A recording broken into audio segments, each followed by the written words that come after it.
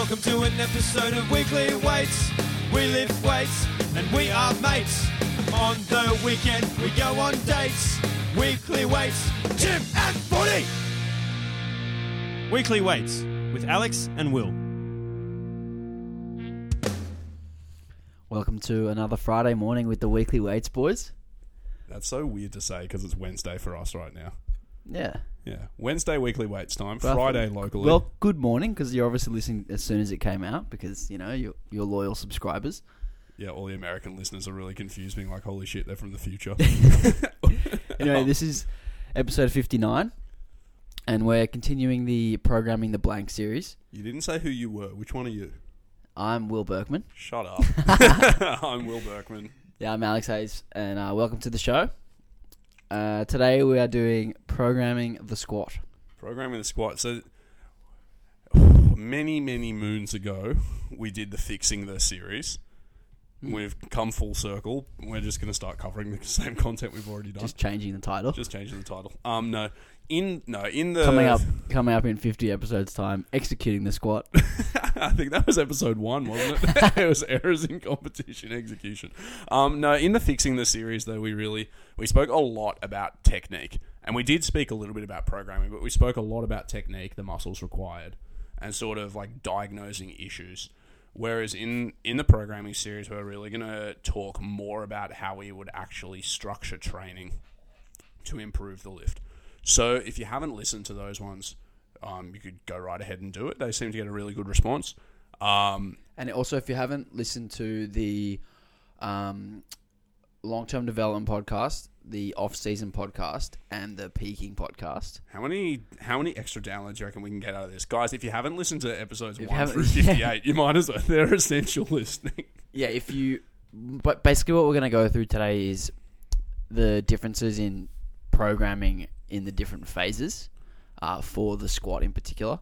And if you don't have a good grasp on what those phases in general are going to look like, it might be a good idea to go back and refresh yourself on that. Yeah, and also you can sort of highlight yourself in our minds as a keen, attentive, and reflective listener by letting us know anything we say here that contradicts what we've said earlier, because it probably means we've changed our mind on something and it'd be worth clarifying it. So if you do hear anything like that, write to us with further questions. We'll address them later in the series as well. But to kick off, so we're talking about programming the squat, and rather than just speaking about training variables, we tried to group it under a couple of big questions. So the first big question is, what phase-specific changes do we typically make in the balance of the training variables? So by that we mean across a training cycle, what influences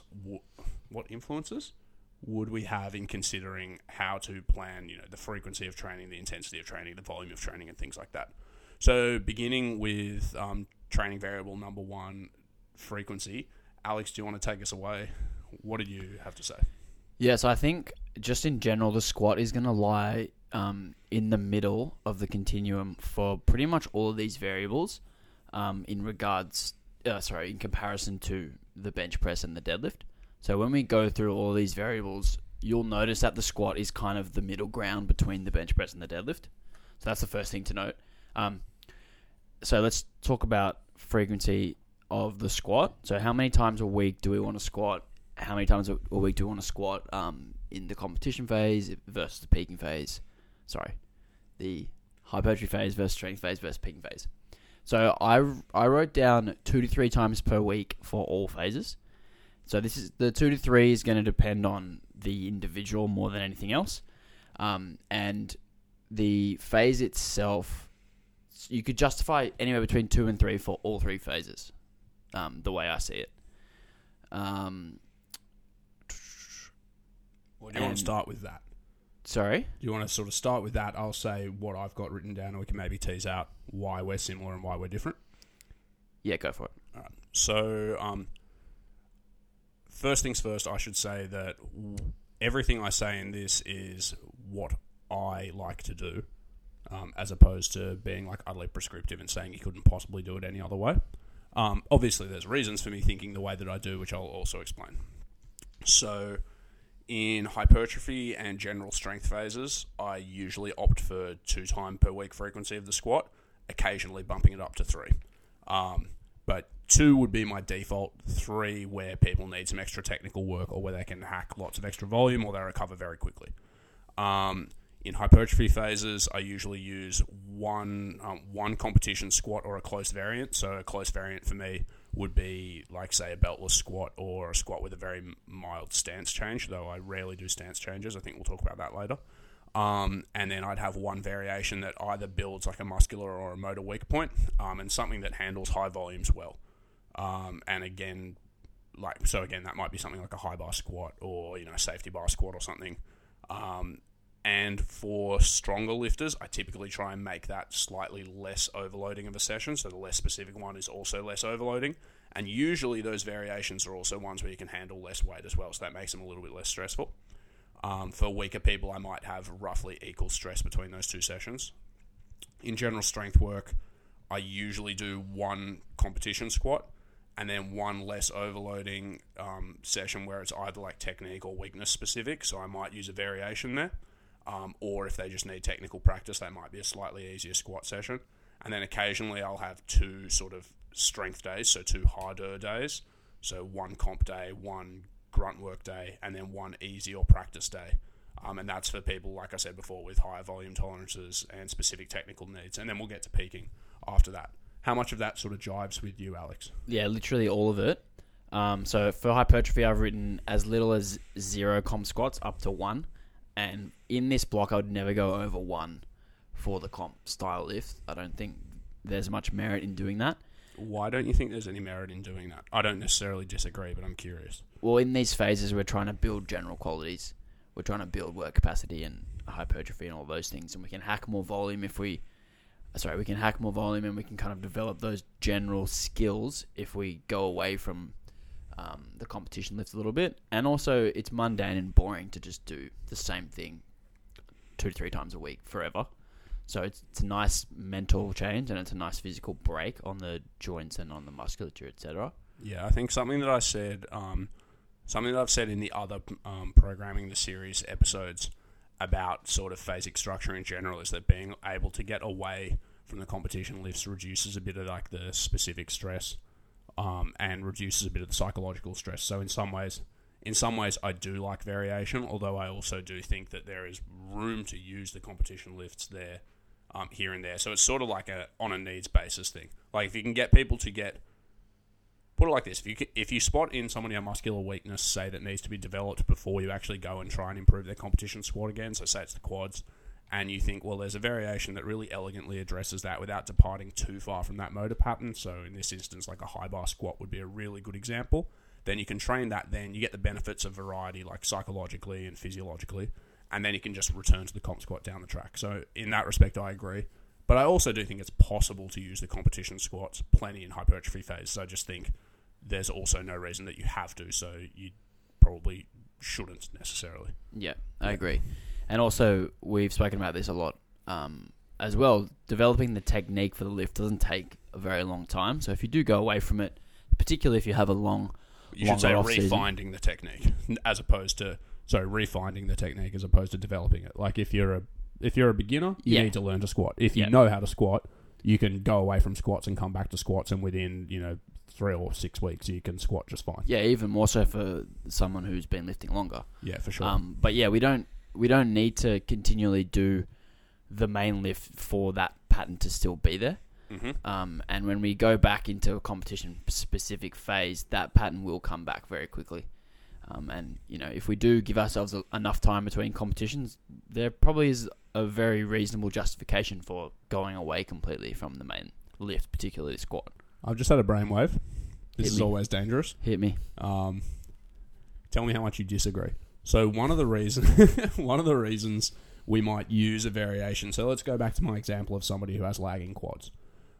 How do we identify lagging quads in a squat normally? You see a technical error, right? Mm-hmm. So you see people shifting out of like a knee dominant pattern, their hips shoved back, their back folds over, right? And you go, oh, okay, this person's got lagging quads. Or they've got some other technical issue, but let's just say that they've got lagging quads. And then we want to address that before we get them squatting again and hope that it improves. So in some ways, having some time away from practicing your inferior squatting technique and getting challenging loads with a squat variation that actually forces you to use your quads is good, because then when you go back to your normal squat, you're actually hoping for a technical change. So you're hoping they're going to have to relearn the technique and integrate their newfound squatting skills and new strengths that they have in it. So it being a little bit rusty is almost preferable, because you want a change. You know, you want them to be feeling it out and saying, what now feels good with my newfound motor skills. What do you think of that? Yeah, I agree. So if to put this in a practical example... Oh, Jesus. What'd you do there? Oh, that was me. That was me slapping something very loudly, like Enter the Dragon style, because I just said something so wise. Anyway, yeah, practical example of this, exactly this example that you're talking about is, say someone shifts away from their knees at the bottom of the squat, they shift the weight onto their hips, the bar comes forward. Very, very common mistake that we see, and, you know, I generally could be weak quads, could be a whole host of other things, but if we do identify that it is weak quads and we put them in a position where they have to stay more upright, so like a front squat or a high bar squat, and then we give them a bunch of other quad accessory work where they are upright, you know, whether it's a extra elevation of the heel or a pendulum or whatever, when they go back to their competition squat, they're going to be doing more of a pattern to what they have been doing in that load limiting variant. Yes. So exactly. we are actually after changing their technique to be more like the variation. Yeah, exactly that. So far, let's sum up what we've said about hypertrophy phases is between 0 and 1 competition squats, I tend to use 1, but would happily do 0, and usually twice a week squat patterns that we're loading. The other thing that I said was that my variations try to address muscular and motor weak points. We've just kind of explained why. And then I said for stronger lifters, I often make that variation also just slightly less overloading. So usually that means handling less total weight rather than doing things like reducing range of motion or being further from failure. So again, another really good example might be a high bar, but even less overloading than a high bar for most people would be, say, a front squat. And maybe even less overloading would be like a machine variation if you did happen to use, say, a pendulum squat, you know, because there's just a little bit less spinal fatigue. But things like that where you also, rather than having actual undulation in the volume of sessions, you just have undulation in the amount of sort of like systemic stress that they present. Is that something you do? Yeah, so in these, the way that I wrote it down for the intensity part, which, should I save it? Yeah, maybe save it for intensity. But okay. Do you broadly agree that that's one of your criteria in choosing exercises, or not so much? Oh, absolutely. Okay, and then for weaker people, I said I'd use roughly equal stress. So maybe if I had say a 50 kilo woman who squatted something okay but not great, like, I don't know, 80 kilos, that's all right for a 50 kilo woman, right? Yeah, it's not great though. For them, I might have 3 sets of 8 on their competition day, but then their high bar day might be 4 sets of 10, so they're equally hard sessions. Even though the high bar day is a little bit lighter, it's compensated for by increased volume, because I expect that person would be able to recover more. Mm-hmm. And that also might be somebody who's a candidate for a 3rd day of quad work or a 3rd day of squat pattern exposure, just because they're a little bit weaker. Again, broadly agree? Absolutely agree, not even broadly. Okay, sweet. Well then, let's move on to strength phases.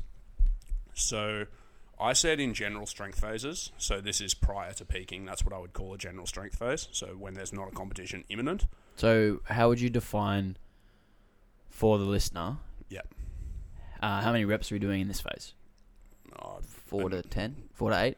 Yeah, I was going to say, in my main lifts, strength phases, the main loading days are usually between 3 and 6, but they might go a little bit higher.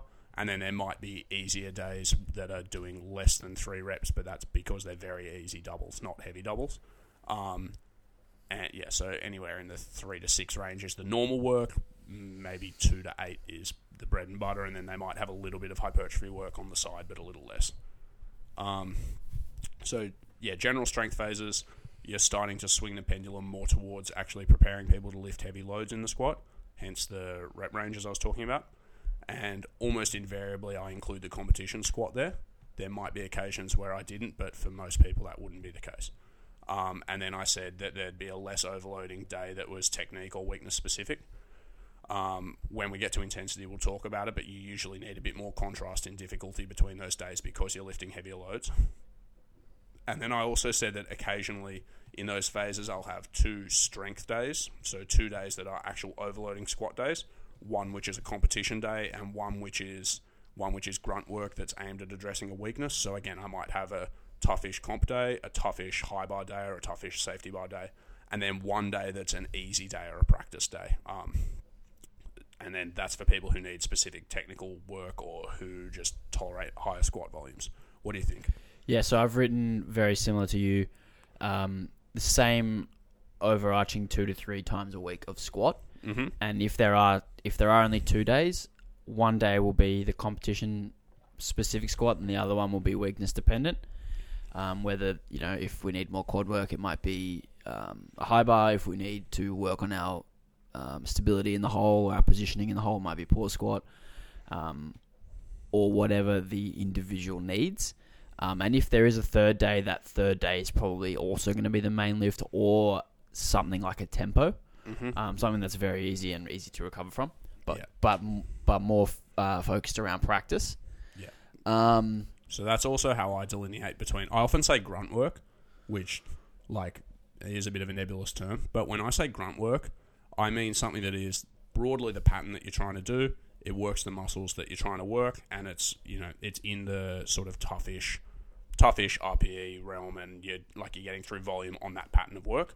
And then stuff that I call technique work or practice work or easy days are days where there's lots of reps in reserve, it's very recoverable, and you could do it prior to. So say you could do easy squats prior to a deadlift session, and it would almost certainly not affect your deadlift performance. Whereas if you did grunt work squats before a deadlift session, you'd be tired going into deadlifts because you've just gotten through some significant squat volume. Mm-hmm. So that should make the delineation clearer in people's minds. Yeah, so that secondary day is probably slightly easier day than the competition day, but often with maybe an extra set or more reps on that exercise. Yeah, and usually in those grunt work days that I talk about, I am trying to address some type of technique or muscular weak point still. So, like I said before with high bars and safety bar squats, that they really punish people who have their hips shift back out of the hole.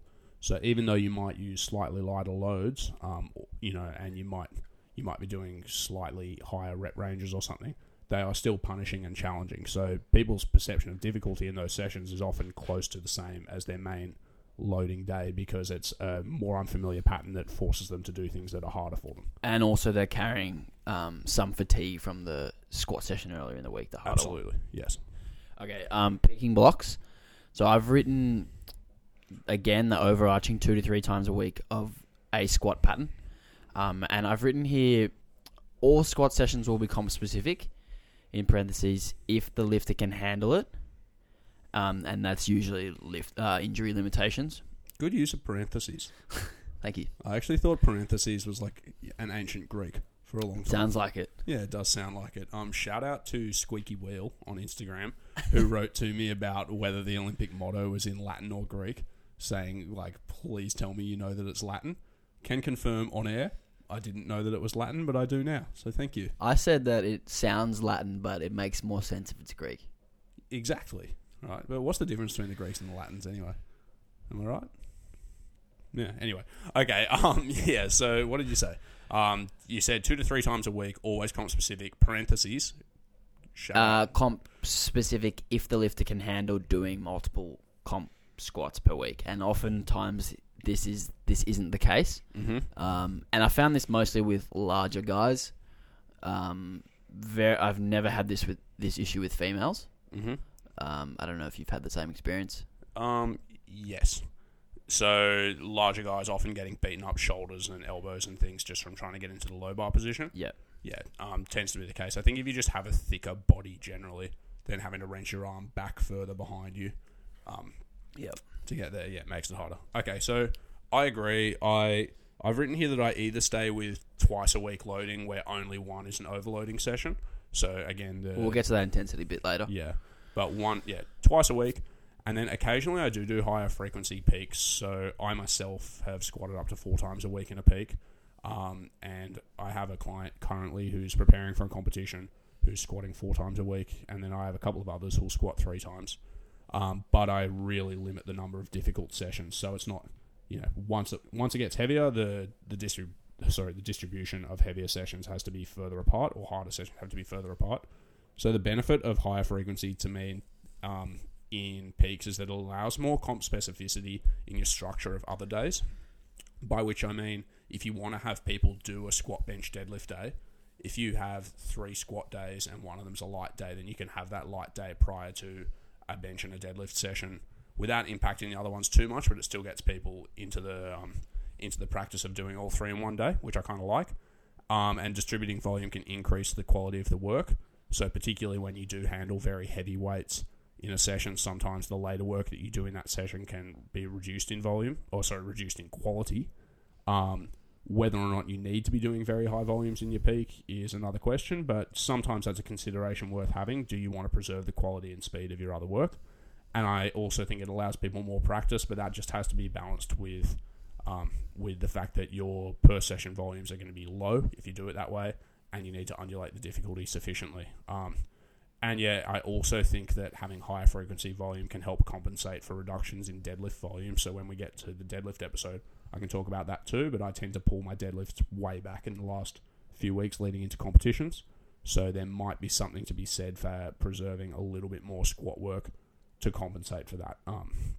Anyway, that's a discussion for another day. But I think there is some benefit to higher frequency squats in the peaks. You just have to be very careful about how you implement it. Wouldn't be something I would say to do to everyone. Any thoughts on that, Alex? Yeah, I don't go above 3. And the reason for that is I like to have that final session of the week be the deadlift session. And I like to have it. Yeah, I like to have that on its own. Mm-hmm. I like the lifter to come in and feel fresh. Whether that's just a psychological thing, even though they aren't going to be fresh on the comp day. I think you get a lot out of the adrenaline of comp day that I think it's almost equal to having them first up in the session. Yeah, I think people, just as a general consideration for peaking, people get get a little bit intimidated by their heaviest sessions, particularly for the squat and deadlift. I think the bench, it happens to a degree if people are anxious about missing. But the squat, there's the danger element of having a heavy weight on your back, and the deadlift tends to be the one that people lift the most weight in. And so there's probably something quite daunting about saying you're going to have to do other work prior to doing something that is already heavy and scary for you, because people just aren't used to lifting a lot of weight in training. They think of training as when they just go in and just get some work done. Yeah. So there might be something to be said for also structuring your training to sort of facilitate people performing well like that. But I still have this inkling that for some people it's worth doing, and certainly for myself, I think it's helpful. So if you do it the way that I do it, and deadlift is first, you have to take that into account when you plan attempts, because if there is no fatigue directly before the deadlifts, you may be deadlifting equal in competition. You may not get a lot out of that extra adrenaline and hype because you've got that fatigue from squatting and benching in the competition beforehand. Yeah. So you have to be a little bit more conservative with your opener and second, and then just play what's there on the day instead of trying to expect 10, 15, 20 kilos out of the taper. Yes. Because it just might not be there. I agree. Anyway, I don't have a whole lot to say more about that with frequency. So it's basically twice a week through all phases for me, with the occasional third session in strength, the occasional higher frequency in peaking, hypertrophy, rarely more than 2. Intensity. We've already started to allude to it. So in hypertrophy phases, I start squats for most people very light, by which I mean sort of 50 to 60% of the 1RM, and usually beltless. And there's a couple of reasons that I do this. The first one, which I don't think I've mentioned on the podcast before, is that you can develop a lot of work capacity, and I think it's really important to start sufficiently light to allow you to do it, because most people who go into hypertrophy phases do it off the back of a competition prep or some type of a strength phase or a taper where they've been doing a lot less work. And so they're probably not really well accustomed to doing sets of 10, and the first couple of times you do them, even with light weights, they can feel really terrible if you're quite strong. Is it almost like a separate phase for you, that like work capacity phase / recovery phase straight after a comp? It depends, because like in the first 2 or 3 weeks, like if you're going to do a 14-week hypertrophy phase, then the first 2 or 3 weeks are really like introductory to doing the volumes that you do. So in that respect, yes. And for people who've been doing a lot of specific work, I do deliberately pull way back from powerlifting.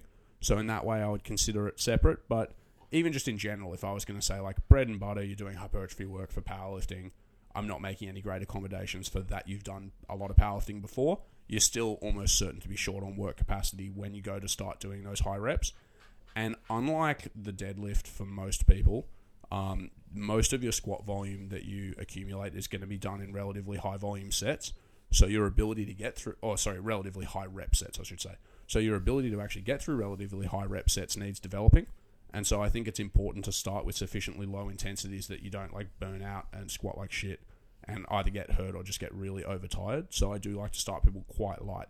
And the reason I like to start beltless is because it just gives higher headroom for progression and also means you can start lighter. So like say someone is doing a few tens at 50%, which for most females is probably way too light, but for men might be reasonable sometimes.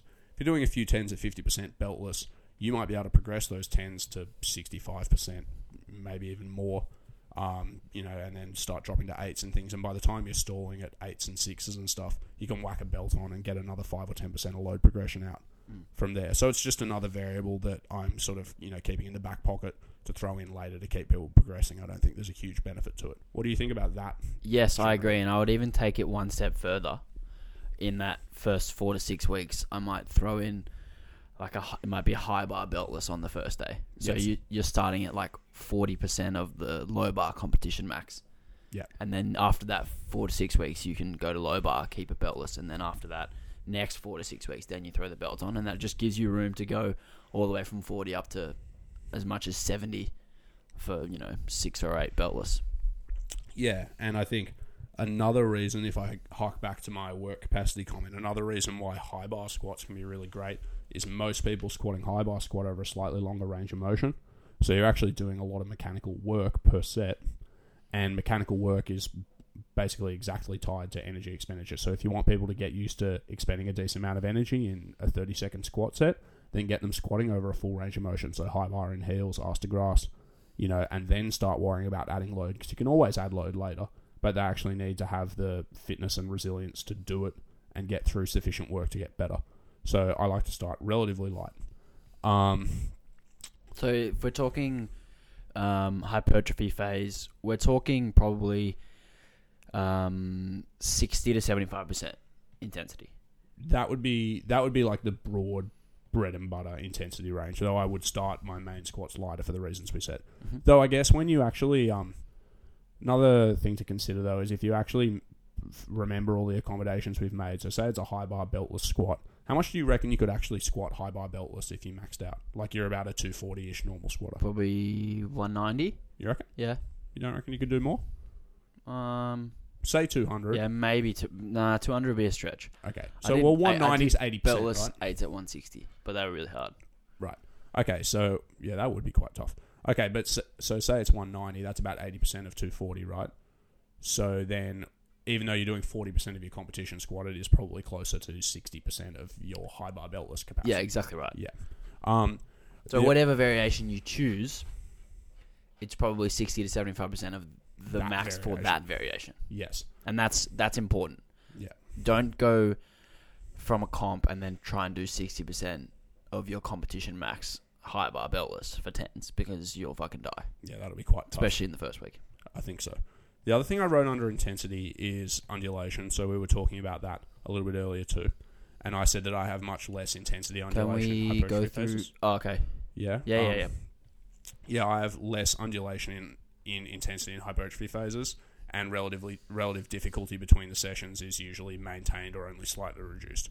So, again, like using our high bar example, I might reduce the load on the bar 10% on a day where I'm squatting high bar as compared to the day that I was doing comp squats earlier in the week. And then, again, going back to my light woman lifter example, if they're a decent amount weaker, I might also add a couple of reps, which means it's essentially the same level of difficulty. If they're a stronger male and they need a day that's slightly less harder. Slightly less harder. I think slightly easier. No, slightly less harder. Because it's only in peaking when training needs to be most esterist hard, right? Yep. So,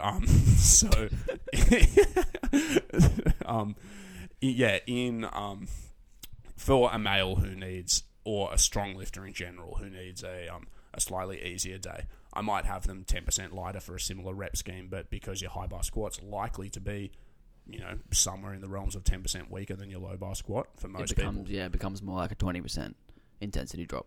No, I'm saying if you're only 10% weaker at high bar and I'm only giving you a 10% lighter day, it's essentially just as hard. Oh, okay, I get you. Yeah. I get what you mean. If I actually wanted it to be 10% easier, then I would make the low drop bigger. But again, I'd make that call on a lifter-by-lifter basis, and for most people, they can handle 2 sessions of similar relative difficulty because the intensity is very low. Yeah, I've written almost exactly that. Lighter days are closer in intensity to heavy days during the high volume blocks. And because of that, the session difficulty becomes similar. Yes. And if we use my example before of going away from the low bar, we'll probably use that high bar for the first, like I said before, 4 to 6 weeks, and then on the secondary day it might be something even further low limiting, like a safety bar squat. Yeah, that was actually my next question. Or a front squat. So you don't do high bar twice. You'll do high bar and then like a front or a safety or something. Or if I'm trying to develop some technical capacity, a tempo or a pause squat or something like that. That's actually, again, easier than that first day. Okay, and I don't want to jump the gun enormously on like the specificity part of this discussion, which we're going to get to soon as well. But on those, so if you have somebody doing, say, a tempo squat for 4 sets of 5 in a hypertrophy phase, because tempo squats are much lighter and, they're usually lots of reps in reserve because they're a technique variation, do you then have to compensate with more accessory work for those lifters? Yeah, that's exactly what I was going to say. Yeah. So they might get a couple extra sets of leg press, pendulums, Bulgarians, lunges, whatever, to accommodate the fact that their squats are easier. Yeah. Okay, cool. I also wrote down under intensity that in hypertrophy phases, I usually actually keep a reasonably high number of reps in reserve on the squat sets, which is maybe a little bit counter to what I normally say about hypertrophy training. I think most of your hypertrophy training should be like 3 or fewer RIR most of the time. But as your strength increases, getting through the volume gets hard. So that's one of the reasons why you need a number of reps in reserve initially. You need enough work capacity to make your subsequent hypertrophy training hard.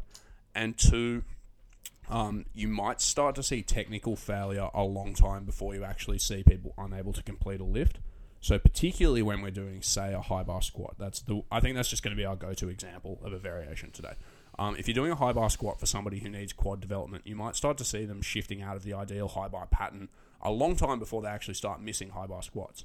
And that's because they still have strong hips, they have a strong back, they can muscle through squats in a suboptimal position. But if you're seeing that technical failure due to fatigue, then you're also observing that their quads are actually reaching, they're reaching full recruitment, they're starting to get some fatigue themselves. So if anything, that's an indication that your set is, or like your exercise is elegantly addressing the problem that you're trying to do without them necessarily needing to go all the way to failure on those compound exercises. Then in your accessories and isolations, you can get much closer to failure because they're more targeted again. But within the competition lifts and within the variations that I choose, I don't mind seeing close to technical failure or technical failure. I don't want to see them actually missing lifts. Does that make sense? 100%. And you don't, if someone has a really strong back, for instance, like me, my back is much stronger than my legs. When I squat high bar towards, those beltless 8s I was talking about earlier, like my last 4 or 5 were like completely shift away from my legs, like all back towards the end. And like that's probably to a point where you probably don't want to even go that far. No. Like I still had, I got to 4 RIR and did another 4, and the set itself was a 10, but my quads were cooked 4 reps ago. Yeah, you could have probably got an equal quad stimulation with like 10 kilos less load on the bar. Yeah. And less back fatigue. Mm-hmm. Yeah. So, there's a parable to reflect on, JP. That's Alex's coach. So, in strength phases, do you have anything to add, before I move on to strength phases for intensity? No. Okay, so in strength phases, my notes. So I have more undulation between the heavier and lighter days. Most of my overloading sessions are in the 70 to 85% range, and the easy days might sit 10% lighter, so in the 65 to 85% range, also with more reps in reserve and decreased total volume on those days. So one more time, overloading sessions in the 70 to 85% range, easy days in the 65 to 75% range, and more reps in reserve. Occasionally, the grunt work that I've mentioned before is harder per set than the main lifts. That's on an as-needs basis. And I also said that some lifters might benefit from exposure to some heavier squats during general strength. They're typically advanced lifters who need like mini realization phases or some practice, and less advanced lifters who just need practice with some heavier weights. But for the less advanced lifters, if I give them anything heavier than 85%, it's always a single. So it's something that they actually achieve. Like they achieve a really good lift easily with a number of reps in reserve, but they're just getting acclimated to actually lifting heavier, because some people just completely crap the bed once it's above that sort of 85% range. What do you reckon about that, Alex? Everything I just said. I also wrote 70 to 85% for the main work, but I actually disagree with you with the secondary day. Mm-hmm. And I actually would also have a similar intensity on the secondary day during these blocks. Yep. And the reason for that is because, again, we're comparing it to the variation that we're using. We're using that percentage in comparison to the lift that we're actually doing. So if our secondary day is like a pause squat, yep, we're still in the 70 to 85% range of our pause squat max. Yes. And the load's going to be less, but the difficulty, like you said, may actually be higher. Yes. Or may actually be similar to that main day. Yeah, I agree. And I like the two. I like the 2 days to be actually quite similar in difficulty in this phase. And a lot of the reason for that is when we pull back that secondary day during the peaking block, which we'll get to, we actually become a lot fresher, and then we start to perform better when we need to during that peaking phase. I think on the main day. Yes. Sorry, I should make it very clear. When I say easy days there, as opposed to the grunt work days, You mean easy, lighter? I mean the light days, like the more practice days. But yes, otherwise I do agree. I think I would say all of my variation work does land in the 70 to 85% range of that variation. Yes. And the contrast is in absolute load, not in difficulty. Yes. Yeah. So the fatigue for that session might actually be lower. But the difficulty of the session might actually be equal or higher. Yeah, I agree with all that. Cool. And then what did you think about what I said with exposing some lifters to heavier squats during this phase? Do you often do that? Yeah, I do. I'll often throw in a top set. Could be anywhere from 1 to 5 reps for the top set, with the back offs being generally higher reps. Yeah. Occasionally I've done like 1x5, then 3x5 as back offs. Yeah, I don't mind doing that. Some lifters don't seem to do well with repeat performances, even when the first set is objectively like an RPE 8. RPE 8's actually quite a tough set. But like say the first set's objectively an 7 or 8, like it's a tough set. Sometimes when you say to somebody, okay, do 3 more sets in that range, they just rapidly start looking like shit. Whereas you can say, hey, do 1 hardish set, and because they've already done that hard set, they have immediate fatigue that makes their subsequent sets that are 5 or 10% lighter also RPE 8s, but they're still good quality. Yeah, I think the only downside to that is, and I've experienced this myself because Hanny used to program a lot of this for me. It'd be like a 1x5 and then a 3x5, and the 3x5 would be like 20 or 25 kilos lighter. Like it'd be a big drop off. Well, for you at the time, that would have been 15%. Yeah, and like for me, that was like a big relief, and it would almost be like I would switch off after that top set, and then I'd kind of get a little bit nonchalant about my intensity and execution through the latter sets. And that's probably the only downside I can see to using that kind of method. Yeah, but don't you think that's got to do with sort of the disposition of, I'm not criticising you the person, though that's easy. No, do you think that's got to do with the disposition of the lifter and also like the coaching relationship? Because if you had any of your lifters in the squad standing in front of you, they wouldn't switch off during those back off sets. They'd still be trying to execute them well, right? For sure, but it's sometimes you can't help it in the regard, like you look at your program and you go, okay, I've got to do a set of 5 at whatever, and then it's easy because you can see on paper it's actually easier, or you can see there's a big drop off. So there's something I try to communicate to a lot of my lifters with when they do have a top set is like the top set's a chance to sort of extend yourself a little bit, even if I don't want them to push it to like maximal RPEs, I say, like go out there, like sort of have some fun, lift something challenging, see what you can do and how you feel and what you're moving on that day, and it's a chance for you to feel good about achieving something. And then your back off work is actually where the work is done. And so on the back off work, I say stick to your RPEs and actually try and pick a couple of things technically that are going to make you better at doing, say, the squat, and then do it. And sort of reflect each set on what you did well, what you did poorly, and what you can do better next set, and use that as the foundation for your next week. And then if you do well, hopefully you'll realise some improvement in the top set. And the lifters who start to nail that mindset get better a lot faster than the ones who sort of go ham on their top set, kind of fuck it up a little bit, and then just go ham on their down sets without actually thinking about what they're going to do to build an improved session, if that makes sense. Yeah, that just comes back to the lifter mentality, I guess. Yeah. But again, like, I tend to use top sets as like a little bit of a gauge to how things progressing. Yeah. So the top set for me, when I program it during this phase, it's probably going to be easier than the back off work. I mean, almost always. Yeah, in 90% of cases, it's going to be easy. It's like, okay, here's this top double at 85%, like it's a piece of cake, and then you got to do some fours at 80. Yeah, I was going to say my guy I was training next to this morning had a top single, and it was a 5% load drop off to his 4x4. And his 4x4 was at like 7 to 8, so his top single was at RPE 2. Well, what about Chris? He did 165 for 5, and then 4s at 150. Yeah, that was abnormal though. Yeah, that was weird. Yeah, but yeah, I agree. The top set is often objectively easier, which is again something I mentioned when I first said this. It's objectively easier, but it's exposure to higher intensities, and I do think there's something to be said for exposure to higher intensities. So, physiology ramble. How many episodes do you reckon it's been since I've gone on like a nerdy ramble? It's been a good streak. It's been, and I was hoping that it would continue today. Well, okay. So too bad. There's a number of mechanisms by which your muscles produce higher forces. People hitting the plus 30 seconds thing furiously. I'll put a timestamp in the caption for when this rant ends. No, look, there's a number of ways in which your muscles get better at producing force. Like one of which being antagonist inhibition. So when your quad works to extend the knee, when you're really good at extending the knee, you also get good at getting your hamstring to relax. A number of other ones, your ability to synchronously recruit motor units. So your muscles comprised of a whole bunch of functional units of muscle fibers, each of which are innervated by a single nerve.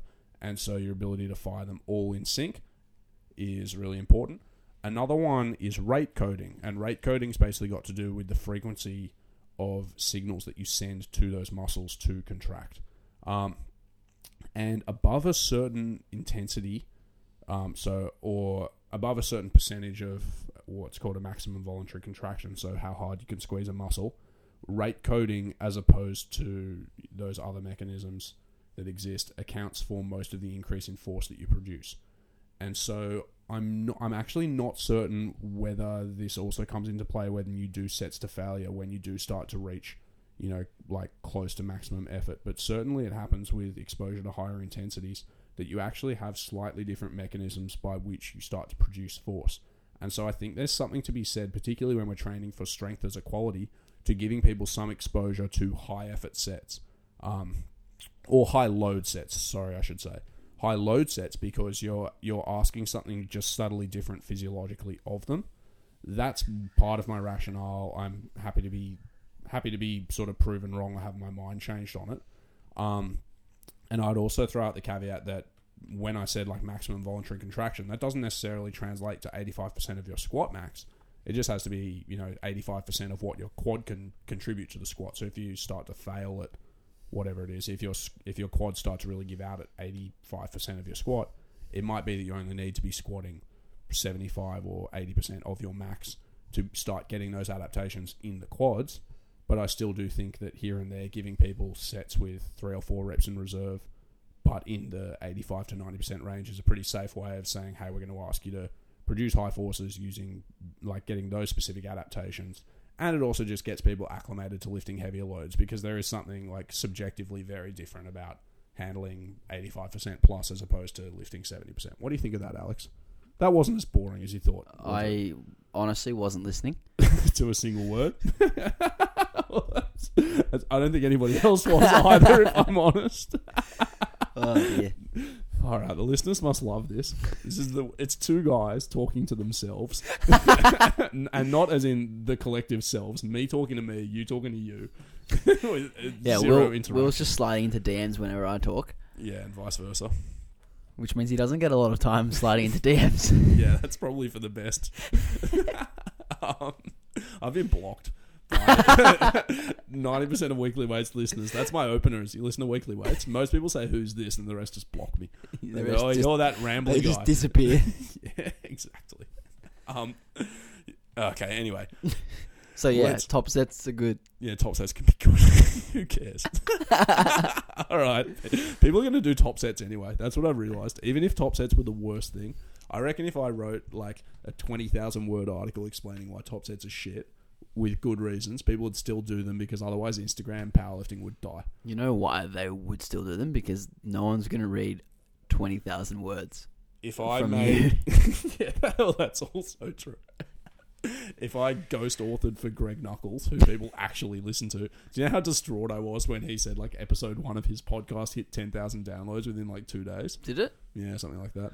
Yeah, damn, we suck. suck. All right, let's move on to peaking phase intensities.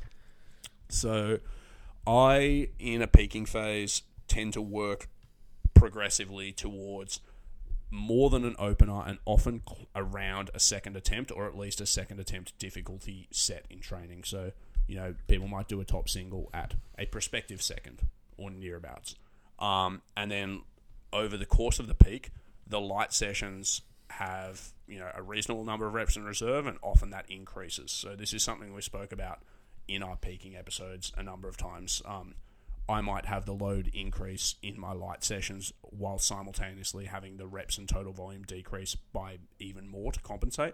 But sometimes I'll flatline load on an easy session and just chop sets and reps away so that the number of reps in reserve on the easy days goes right up to allow for intensity progression on the hard days.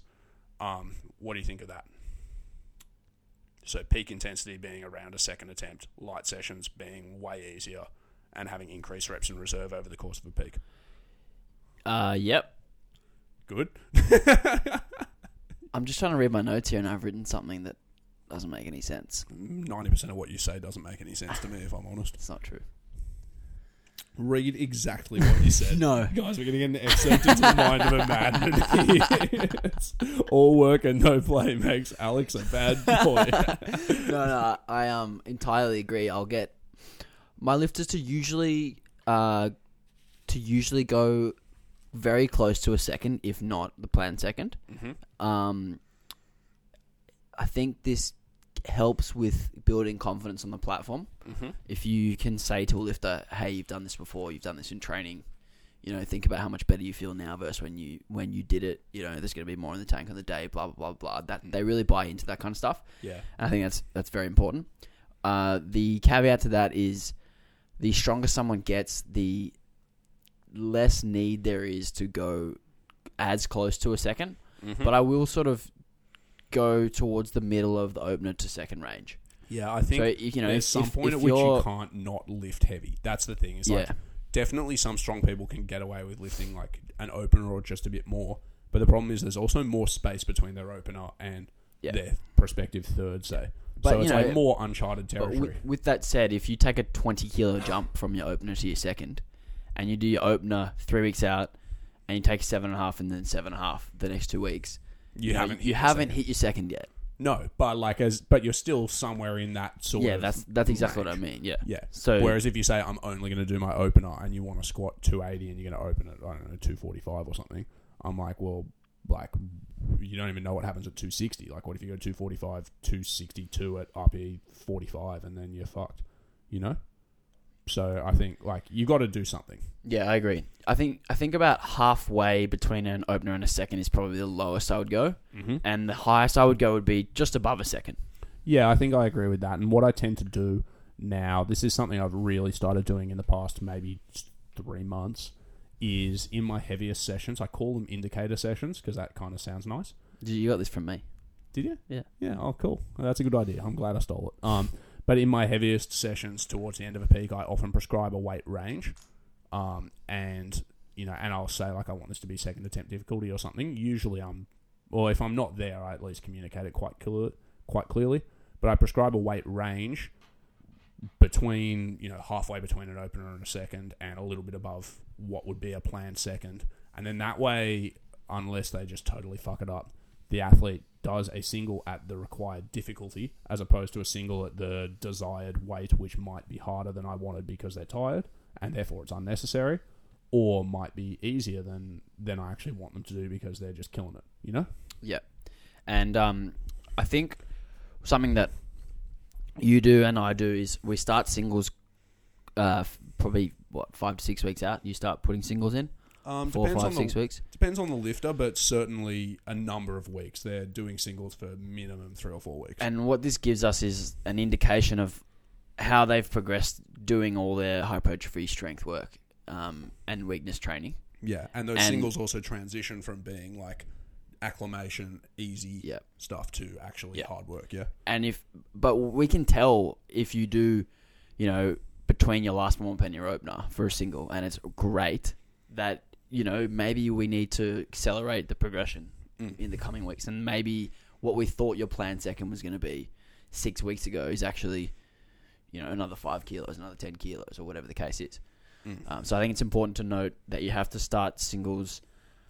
You have to give yourself some time with singles so that you get a little bit of an idea as to what you're going to be capable of on the platform. Yeah, I think a lot of people are disheartened when they go, oh shit, I'm competing in 4 weeks, and they're like, okay, well I better do about my opener on my first week of squat singles. So they're often disheartened that it feels way harder than an opener should. But that's just because you actually just need some exposure to lifting semi-heavy in singles to be any good at it. So, that's another reason to consider it. And one of the reasons we can start singles a long way earlier is for the reasons that we said about when we use top sets, is because the back-off work is actually where the work is being done. So, a single between a last warm-up and an opener isn't going to give you much of a training effect at all. But if you follow that with 4 sets of 5 or whatever at 80-ish%, you're going to get a really good amount of training done. Yeah, so for percentage, we're going anywhere from 85 to 95%. Sometimes up to 100 if in the case of that lifter has improved and their 100 is now their 95. But if it's I pick really a lifter 95. really shittily, I might even make them lift like up to 110% in training and just miss everything at comp day. It hasn't happened recently. And to be honest, I've had lifters where I'll go up to their third. Really? Yeah, if I want to see their planned second and then I want to take another jump. Because their planned second moves really well? Or is that why you would do it? Or I just want to explore my options so that I know on the day exactly what's going to be there. See, I find that really funny because normally when somebody says to me in training, I basically want to max out so that I know what's there. I laugh at them because I'm like, you're a meme. So what's the difference between what you're saying? This will be when I'm with a client. Yep. And also it can be a confidence thing. Mm-hmm. But if I'm with a client, I can see I'm obviously watching all their warm ups and all their working sets and stuff. We might go open a second and then another jump to halfway between a second and a third, just to see whether based on the second, how the second moves, what's there. So you're not maxing out your low end safe thirding it, you're daily maxing as opposed to real maxing. Yeah. So that's something I would do much more often on bench press than squat, just because benches are lighter and most people can handle and benefit from more volume. In fact, I can't remember the last time I did anything like that on squats. Oh, actually, even my client Beck in her last prep got to, I think, within 2 kilos of what she squatted at competition in training. So that was kind of safe third level difficulty. But it's rare that I would do something like that. Yeah, for me, it would have to be someone who is relatively experienced and small. Yeah, okay, well that makes sense. Yeah. So I'm not going to give Nick Walters his third squat. Nick being a 280-ish kilo squatter now. 282. RIP Nick's adductor, which he strained the other day. Oh, he's back to squatting. Oh, is he? Yeah. What a machine. He's fine. Okay. Shout out Nick. Shout out Nick. We've been going for quite a while. Let's take a quick break. Oh, I didn't get to contrast in heavy light during peaks. Yeah, do it. This is my favourite part. What? I'm hype manning you for once. Yeah, boy. What? It's Alex. You're like a really... When you do your hype man thing, you always sound like a New Zealander. Flavor Flav. You sound like... If Flavor Flav was like an All Black, that's Have what you you would heard sound of? like. Have you heard Flavor Flav? I've heard Flavor Flav. You sound like an All Black. All Have right. you seen Hunt for the Wilder People? No. Okay, well, you sound extra... Okay, what about... Oh, you don't like... Alex doesn't like superhero movies. So, Taiki Waititi, who directed the Thor Ragnarok, gave himself a cameo as this rock guy whose name I can't remember. It's really funny. And he's got this ridiculously thick New Zealander accent. And he just says the funniest things. And you sound like him when you do Flavor Flav. Okay. Okay, anyway, so tell us about the contrast in difficulty now that I've roasted your shitty Flavor Flav impersonations. So we spoke about there being very little contrast in difficulty between heavy and light sessions during hypertrophy, and then a slight bit more contrast in difficulty, or at least in load on the bar during the strength block. But in the peaking block, I think there needs to be quite a great contrast between the heavy and light day, and the reason for this is we want to gradually recover the closer we get to the comp, and we also want to be more and more prepared for the heavier sessions. So we need that undulation in volume, and we need that undulation in intensity. So with intensity, I tend to start, let's say a peaking block is 4 weeks out. I tend to start the light day heavier than the next weeks, so the weight will actually go down over that block the closer we get to the comp, and obviously the weight's going to go up on that on the heavy day. So then the contrast grows and grows and grows the closer we get to the comp. So that's something we spoke about in the peaking one, and I've already said that I don't quite do it like that. I would more tend to do something like, so say I'm a 250 plus squatter.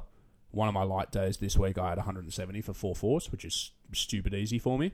Next week I'll do 175 or something for 4 triples, and then the next week I'll do like 180 or something like that for 2 doubles or something. So I get a disproportionate reduction in difficulty while still increasing load. For other people, and I don't think I've done this for myself, for other people I might do something like, they might in week 1 have 175 for 4 fours, week 2 175 for 4 threes, and then week 3 175 for 2 doubles. So the load doesn't decrease. I've never done that massive decrease unless it's for like a once-off session right before their hardest squat one. But it's not to say I don't think it's tenable. I just haven't found that necessary because I already build in that massive reduction in difficulty. So usually I will keep the volume the same, or at least the reps the same. Okay. So it might start as like 4x2. Yeah. And then go 4x2, 3x2.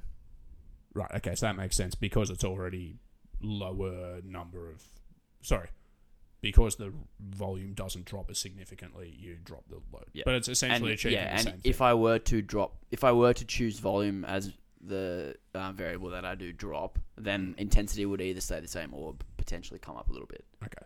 So again, but as long as the session difficulty is coming down, that's the big one. I kind of like having the intensity come up, and it's not for a really important reason, but it's just because I like people to get into the process of just warming up like they normally do for comps and just sort of going through the motion. And because those light days rarely get above like a second last warm up, occasionally they might get heavier if they're doing a single at a last warm up. That's still fine.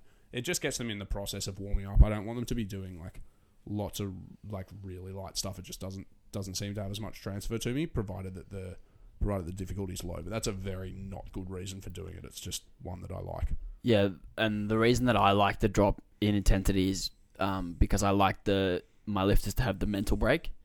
Like I like there to be that session where you just turn up, you do whatever mobility you need to get moving, and then you just get it done. And there's no need to take caffeine. There's no need to get hyped up. There's no need to sort of, as long as you're switching your brain on and moving technically and getting good reps in. Yeah.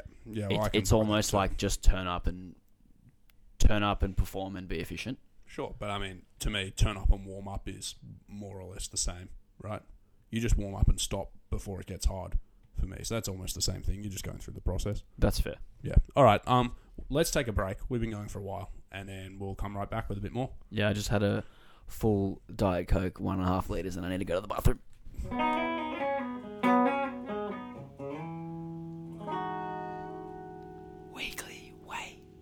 Weekly Weights, episode 59. I'm Will, back here with Alex. We're talking about programming the squat, and so far we've covered some sort of phase-specific changes in frequency and intensity. Next up, we're talking about volume. And Alex just told me he's not really quite sure what he does with volume off air. That's a startling admission from somebody who's been a full-time powerlifting coach for about 4 years. I just wing it. Yeah, whatever. Well, you know what? If you just wing it and people are getting results, does it matter that you're just winging it? No. I actually agree. I'm not sure. If you can justify the winging it. Well, no, it's the same philosophical question, just rephrased as the... Well, okay, let me start by explaining why I think this. I don't know if anybody else listening has ever had this, like, weird obsessive thought pattern. I've had it heaps, where I think, imagine if I was really retarded, like completely just super, like, you know, shit myself retarded, like can't speak, just make weird noises, and everybody in the world is just humouring me. Can you not be politically correct on my podcast, please, Will? Politically incorrect. Correct. Yeah. Okay, sorry. If I was disabled, but like extremely disabled, and everyone in the world was humouring me and I had no idea, and they all just treated me like a legend, and I just thought I was a legend. I was like, wow, imagine if that was my reality and I just didn't know. So then the philosophical question that's basically the same as that, I have that thought at least twice a week, by the way. The philosophical question that's basically the same as that is like the Matrix scenario. So were you to live a life that you really thought was happy, but it was all a simulation and you were actually, you know, unconscious the whole time, would it still be a happy life because you thought it was happy? Do you think it would be? Yeah, if you fully believe that it is, yeah. Well, in that case, if you just completely wing writing your programs and you're not any type of an expert, but everybody gets results, it doesn't matter. True. Yeah, so anyway, in all seriousness, I don't completely wing it. Okay. So you do kind of know what you're doing with volume. Yeah, a little bit. You just ask what's on your notes, Will, so I can read it. Well, fuck you, I'm going to read my notes first, and then... Let's hear it, Will. Okay. Let's hear your notes, because we were going to hear them anyway, weren't we? We were, eventually. I just wanted to get my philosophical chit-chat out of the way first. Okay. All right. Hypertrophy phases, I tend to do somewhere between 6 and 12 sets of squats a week. And then 4-ish to 15-ish additional sets of quad work. The ishes are very important, obviously. I wrote less advanced lifters need less total squatting normally. And because they're doing less total squatting, they obviously have more slots to do additional quad work. Where squats are less overloading, so where you're a long way from failure and they're really easy, you need more of other quad-related sets to make up for it. And some lifters don't handle high volumes of squats very well for one reason or another, like they get really beaten up or it's just too hard for them to get through lots of squats with the loads that they're using.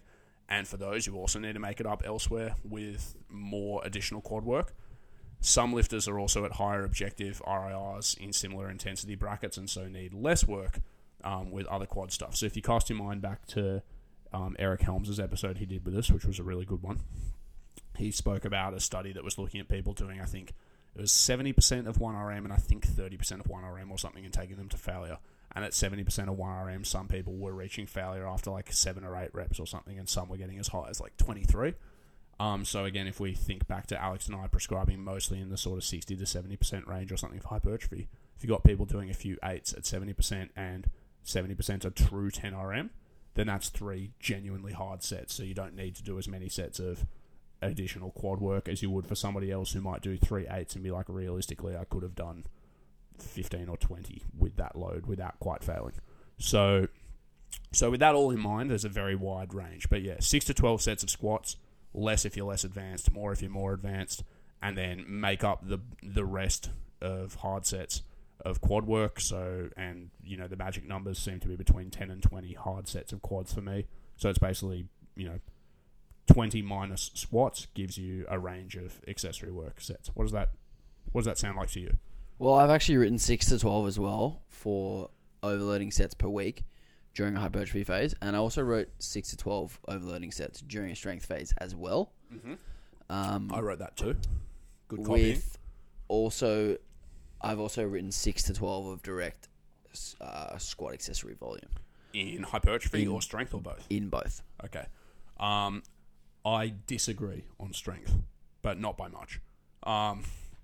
So in strength phases, I wrote 6 to 12 sets of squats, and distributing them the ways that we spoke about earlier. And then I wrote 4 to 8 sets of additional quad work because your squats tend to be harder. Obviously, that doesn't make an enormous difference. So some people might do the same number of accessory sets between hypertrophy and strength phases, but what I tend to do is reduce one accessory slot. So if somebody on their main squat day normally, like in a hypertrophy phase, might do, say, squats and pendulums and leg extensions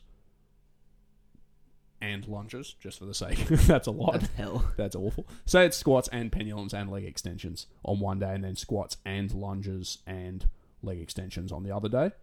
In their strength phase, I might drop 1 to 2 of those quad movement slots and possibly add one set to the other one to compensate for dropping that extra movement slot out. But in my strength days, I like to have people do less total movements in the day than they do in a hypertrophy phase, just because it's tiring and they take longer. And there's something really daunting about like going to start a 5th exercise when you've already done 4 really hard ones in a strength day. And also because you need to be more recovered to do strength work well, I don't think there's as much merit to accumulating extra fatigue with hypertrophy stuff. So I tend to pull it back a little bit, but not heaps. Like, 4 sets across a week less. See, I go almost the other way. You said you didn't even know what you did, so why should I believe a thing you say now? No, I said I wasn't sure. Okay. Go on. And the reason I wasn't sure was because I have similar parameters during hypertrophy block and a strength block. Right. And I wasn't sure whether you agree with me or not, and it doesn't really matter. I'm going to explain it now. Okay, well, tell me. So the reason is... So during a strength block and during a hypertrophy block, I'll have similar number of total sets and similar session difficulty for the 2 main squat sessions. Yep. So I want a similar difficulty of squats and of leg accessory work for the entire week in both phases. So, but isn't more of it distributed to squats normally in a strength phase than it is in a hypertrophy phase? No, it's going to be a similar number of sets. So as in a hyper... Like, you've programmed for me. So I'm going to say what I interpreted of your program to me. In more of a hypertrophy phase... didn't really do a hypertrophy I didn't get a hypertrophy phase, but say you did, you would often be like 3x10 on one day and 3x8 on another day, right? Like, or 3x10, 4x8 or something.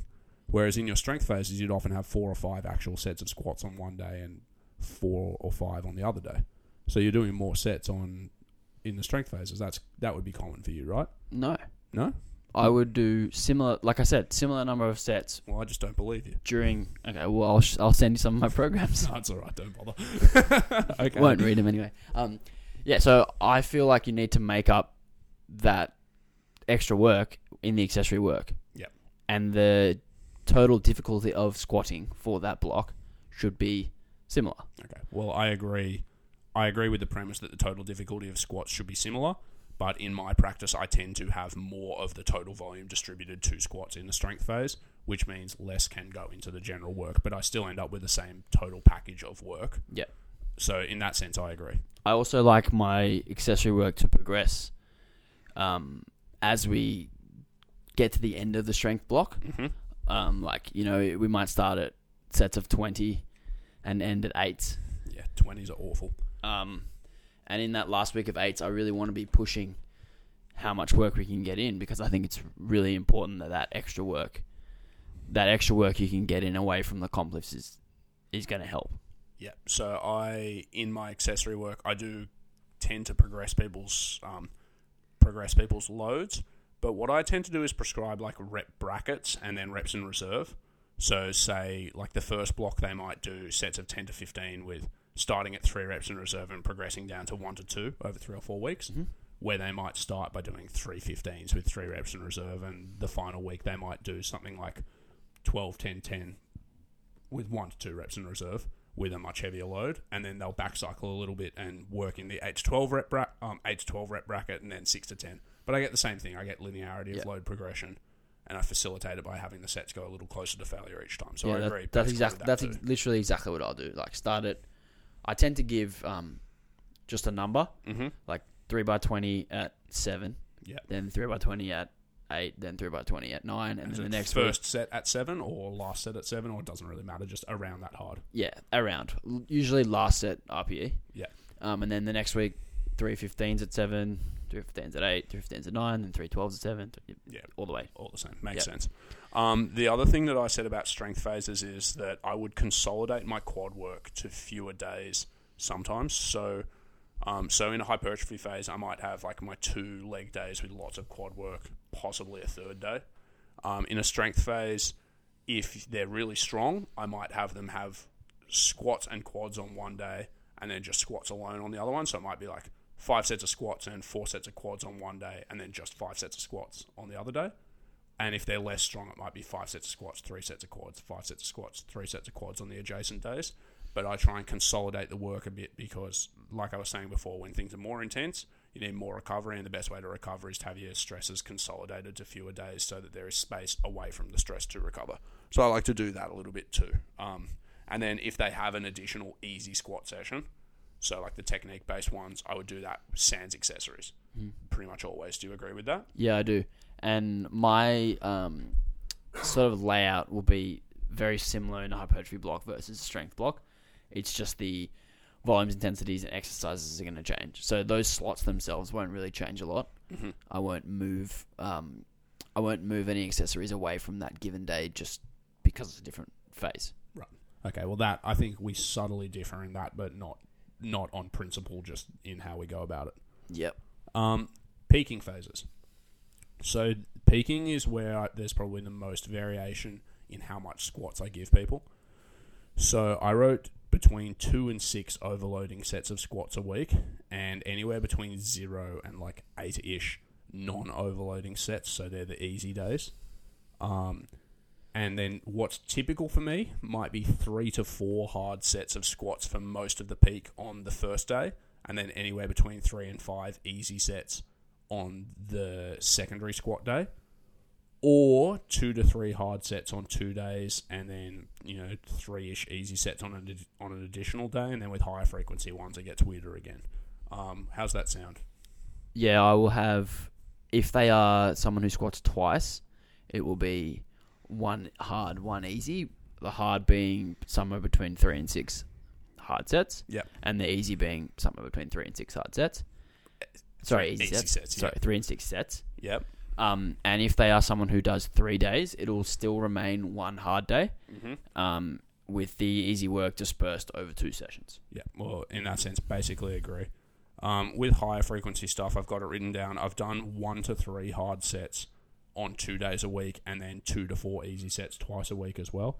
So in that type of setup, this is actually something similar to what I did with my old coach Amir, who was episode 2.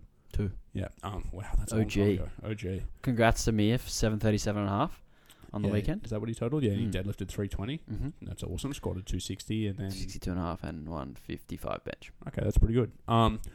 Yeah, so something I did with him at one stage was I worked up to close to an opener as a single twice a week. And then on the other 2 days, I had much easier squat sessions.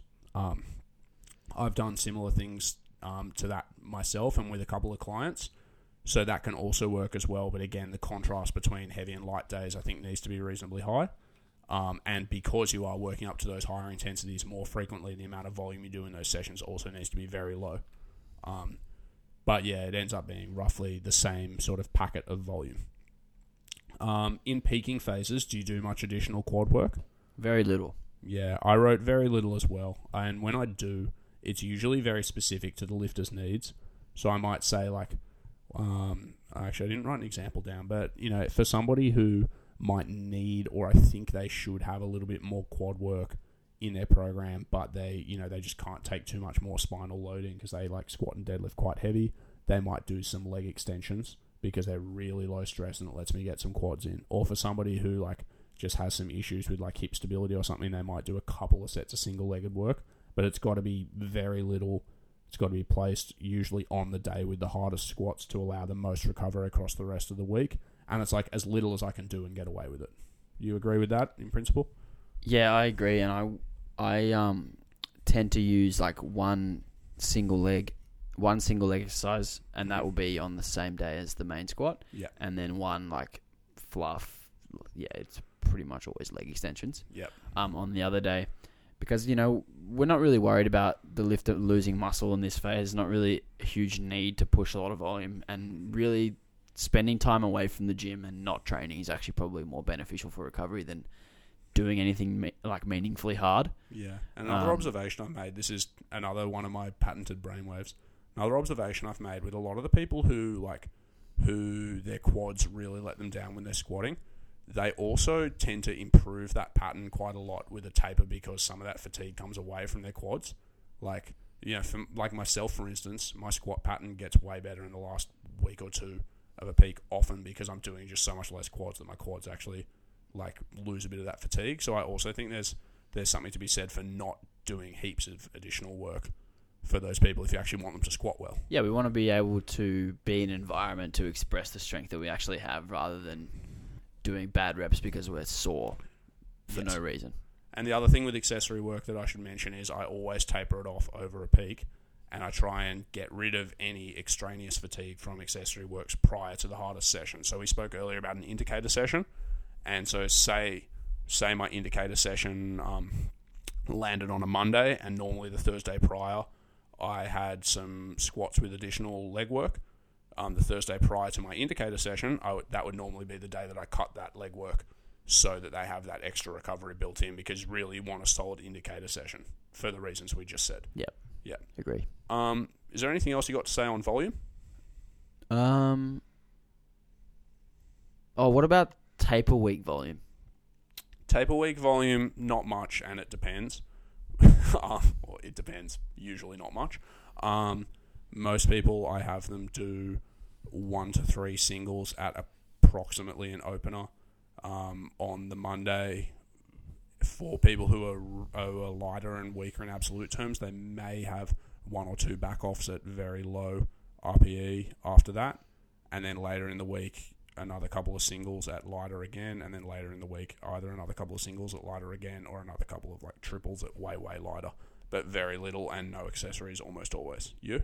Yeah, agree with the basic structure you laid out. Generally, the Monday will be the squat day for most of my clients. So on that Monday, depending on who they are, my stronger male, bigger lifters may just do their last warm-up. Yeah, I've done that before. And that'll be 5 or 6 days out. Mm-hmm. The smaller males, most females, probably do their opener 2 or 3 times. And then later in the week, I'll only have one other squat session. And it'll be 2 or 3 singles at second last warm-up for most people. For even stronger people, even a little bit lighter than that, just literally warm up, get moving, leave. And no accessories. And 0 accessories. Yeah. Okay, well, yeah, broadly agree. Let's talk about specificity and variety. So we've spoken about frequency, intensity, volume. They're the hard ones, if it's anything. Specificity and variety. So hypertrophy, we've already said that there's less of a less importance for absolute specificity. And usually I choose secondary movements and accessories to be specific to muscle weaknesses, or if somebody just needs to get broadly jacked, then you pick the things that most elegantly let them hit the muscles at hand. And I think you need to give some consideration when you're choosing squatting movements in the hypertrophy phase to how well those movements actually allow you to get through volume. Because, say, I've done 10s on front squats, and it's really hard, and it's almost suffocating, and most people find it posturally really impossible, and you could probably get similar things done with, a high bar or a safety bar, which are actually quite comfortable to do for 10s. Mm-hmm. Right? So probably thinking about that, likewise, if you want somebody to do 15s, then, maybe a pendulum squat or a hack squat is actually just more feasible for most people and maybe a bit safer than saying, go do a competition squat for 15s. Most people doing 15s on a competition squat's just a joke. It's way too hard. Yep. What do you think? Yeah, I agree. You're going to find that their forearms and shoulders are going to start to cramp before their legs have even had any fatigue in that instance. So yeah, the further out we are from competition, the more we can get away with doing completely different random stuff. Yeah. And, for the squat in particular, it's going to look like a lot of general exercises. It's going to be front squats, high bars, safety bars, pendulums, leg presses, hack squats, split squats, whatever. And those are going to gradually disappear and go away the closer we get to competition. Yeah. And then in strength phases, obviously I've said this as well, a slight increase in comp specificity with the squats that we choose, secondary squats to address movement weaknesses. Accessories either are the ones that most elegantly let us get the extra volume in for a body part, like my leg extension example, or are targeted in each slot to address the weaknesses that a lifter has. So again, for people who have hip stability issues or whatever, I might bias more of their accessories towards unilateral work. For people who have quad weaknesses, I might bias more of their accessories towards things that are really hard on the quads. But it's still pretty much just picking general exercises to fit a general slot. Any disagreement there, Alex? No disagreement there. And then peaking nearly all of your work specific for the reasons that we've just said. And then deviating from the competition squat. This is something you started talking about earlier when you said if people can handle it. So you said, some guys struggle to do a competition squat more than once a week just because it beats their shoulders and elbows up. Yeah, I agree with that as well. And I just say, when I make a deviation from specificity in the peaking block, it's to accommodate specific needs or facilitate fatigue management. So the other instance I might do it would be if somebody has a high bar squat pattern that's similar to their low bar squat pattern, and it's easier on them, and it means I can use even lighter loads in their easier squat day, and I think that's beneficial. So sort of 3 conditions, I think about all 3 of them and then go, okay, in that case they can do a high bar that day. But my general rule of thumb is do the competition lift and just depart from that where I'm actually this is slightly more elegant of a solution. I think I've said elegant solution 5 times in the past 8 minutes. We should name this episode Elegant Solutions to Programming the Squat. Maybe if we called ourselves the Elegant Solutions podcast, we could broaden our appeal. But yes, that's my thought as well. Are there any other instances with the squat where people might not handle as much heavy loading? Maybe patella tendinopathy and hip pain and stuff. But if you got that, then you probably oughtn't be peaking. Yes, I mean, some people can only recover from one heavy squat session or one competition squat session. You might have to, for that reason, if someone has a patella problem and they squat in heels, for instance, and any full depth squat to comp depth is going to aggravate that injury they have, then you might need to look at no shoes, sit back on a box and just do some reps. Yeah. But again, that's rare circumstances. Yeah, so you're accommodating circumstances as opposed to saying this is the ideal. Yeah. And we can talk about accommodating circumstances to the ideal, but at the end of the day, we want all of our lifters to be able to fit into this structure that we've spoken about. So if they do have a problem like that, the goal shouldn't be to necessarily work around it. It should be to find out what the solution for it is. Yeah, I and agree. Fix that first rather than just putting a Band-Aid over it all the time. Okay, so that, in my mind, answers in totality the question of what phase-specific changes do we make balancing training variables. The next big question we had, and don't worry, there's not that many more of these big questions. Yeah, this is going to be long. This is going to be a long podcast, but hopefully a good one. The next big question was what differences in technique, tolerance to the lift, and needs exist, and how might they influence programming? So the good news is we've sort of started to allude to the answers of these, so we can knock this off pretty quickly. So in terms of frequency, intensity, and volume, something I've observed is that people with a good squatters build generally handle more actual squatting, and because they handle more actual squatting and get more carryover from actual squatting, they need a little bit less accessory work and variety to develop well. It might still be beneficial in that instance to use some variety to prevent things like staleness and burnout, like Alex said when we were talking about hypertrophy. And it also means you can manage postural fatigue and things for them. But if somebody's built really well to squat, they get a lot less extraneous postural fatigue from squatting because they're not always bent over and wrenching around and stuff doing it. So if you're built really well to squat, you can do lots of squats and get good at squats. What do you think of that? Yeah, so the reason that someone who's built well to do squats is can do a lot of squats is because they travel through probably a shorter range of motion and they're more efficient through that pattern. Yeah, so it's actually less volume per minute of volume when you think about it. Yeah, that's right. So often the forgotten part of the volume equation is range of motion. And, it's not just sets times reps times load. although that is good for comparing the individual doing volume, like Will did X kilos of squat volume, that he can't compare that to me doing X kilos of squat volume because our squats are different. Yeah. Different parts of our body take on different loads of the squat. We may be squatting, he might be squatting further than me, or I might be squatting further than him, or whatever the case is. So, all volume is not equal in that regard. You'd squat less distance than me if I didn't squat so high. Yeah, but no, that's true. That was a good point, Alex. Sorry for interrupting with a stupid remark. You didn't interrupt, I was done. Okay, cool. The opposite's also true. So poor squatters might not tolerate as much squatting. And you know what I just thought of? What? Why does Lane Norton squat so much and do so many sets? I don't know. He's super determined though. You like outwork. What's it? Outwork mentality. Yeah. Anyway, no. If you are poorly built for squatting, you need a good amount of squat practice, but you're also going to find that you're not going to handle as much squatting because it's going to beat you up more. And so you might want to do more accessory work during preparatory phases.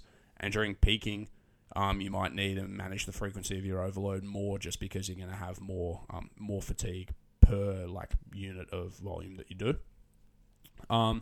We've also alluded to the variance in volume tolerance that people have at given intensities. So the thing I said about Eric Helms. And there's also, this is something I've noticed with my lifters, there's a variance in the amount of carryover people get from lighter work. So some people seem to need heavier squats to get good at squatting and really be accustomed to it. Some people can do some heavy work but also find light work really productive. Have you noticed that in some of your lifters, Alex? Like some people just seem to thrive on doing a little bit of heavy work, lots of light work, and some people it's like if it's not relatively hard, it's just not helpful. Yeah, there's definitely a difference there. I completely agree. I honestly can't say for certain what the reason is, but it's something that I have observed.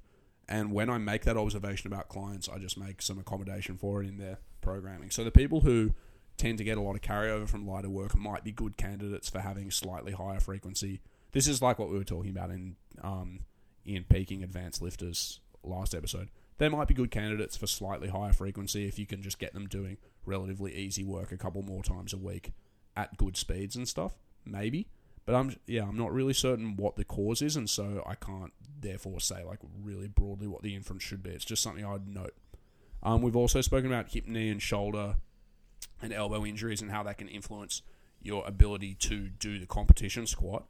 And that can also impact the frequency of heavy competition sessions, but you can also just accommodate for that by choosing variations that are easier on the hip, knee, elbow, and shoulder, per the advice of a physio. So if you've got issues with, say, elbows and shoulders, then safety bar squats and high bar squats can be really good options. Or, pendulums and leg press if you really have to get that far away from it. Knee issues, Alex spoke about squatting to a box or in heels.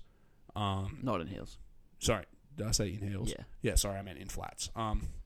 Is there anything else you'd do for people who have knee issues? Oh, if you have knee issues, first thing I do is actually figure out whether you're squatting correctly and whether your hips are operating correctly and whether your feet are doing the right thing as well.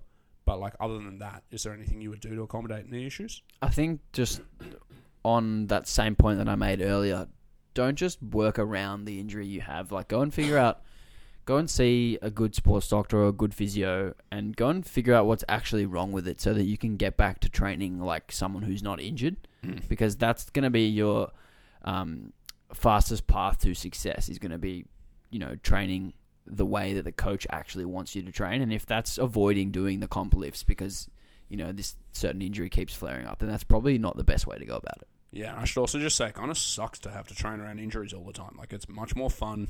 You got into training presumably because you actually like training and, lifting heavy and trying hard and seeing progress. So when you spend all your time dicking around doing none of those things because you're a little bit injured, kind of sucks. It's really demotivating. Yeah, training is supposed to enhance your life and actually improve your health, not take away from your health. You shouldn't be in pain all the time. Yeah, so agreed with Alex there. The next subcategory of individual different stuff is muscles used and the needs for accessory work and which muscles. So I'm actually not certain whether more or less upright squatters and differences in your stances actually change the muscular demands when you're squatting. because I'm not that well versed in biomechanics.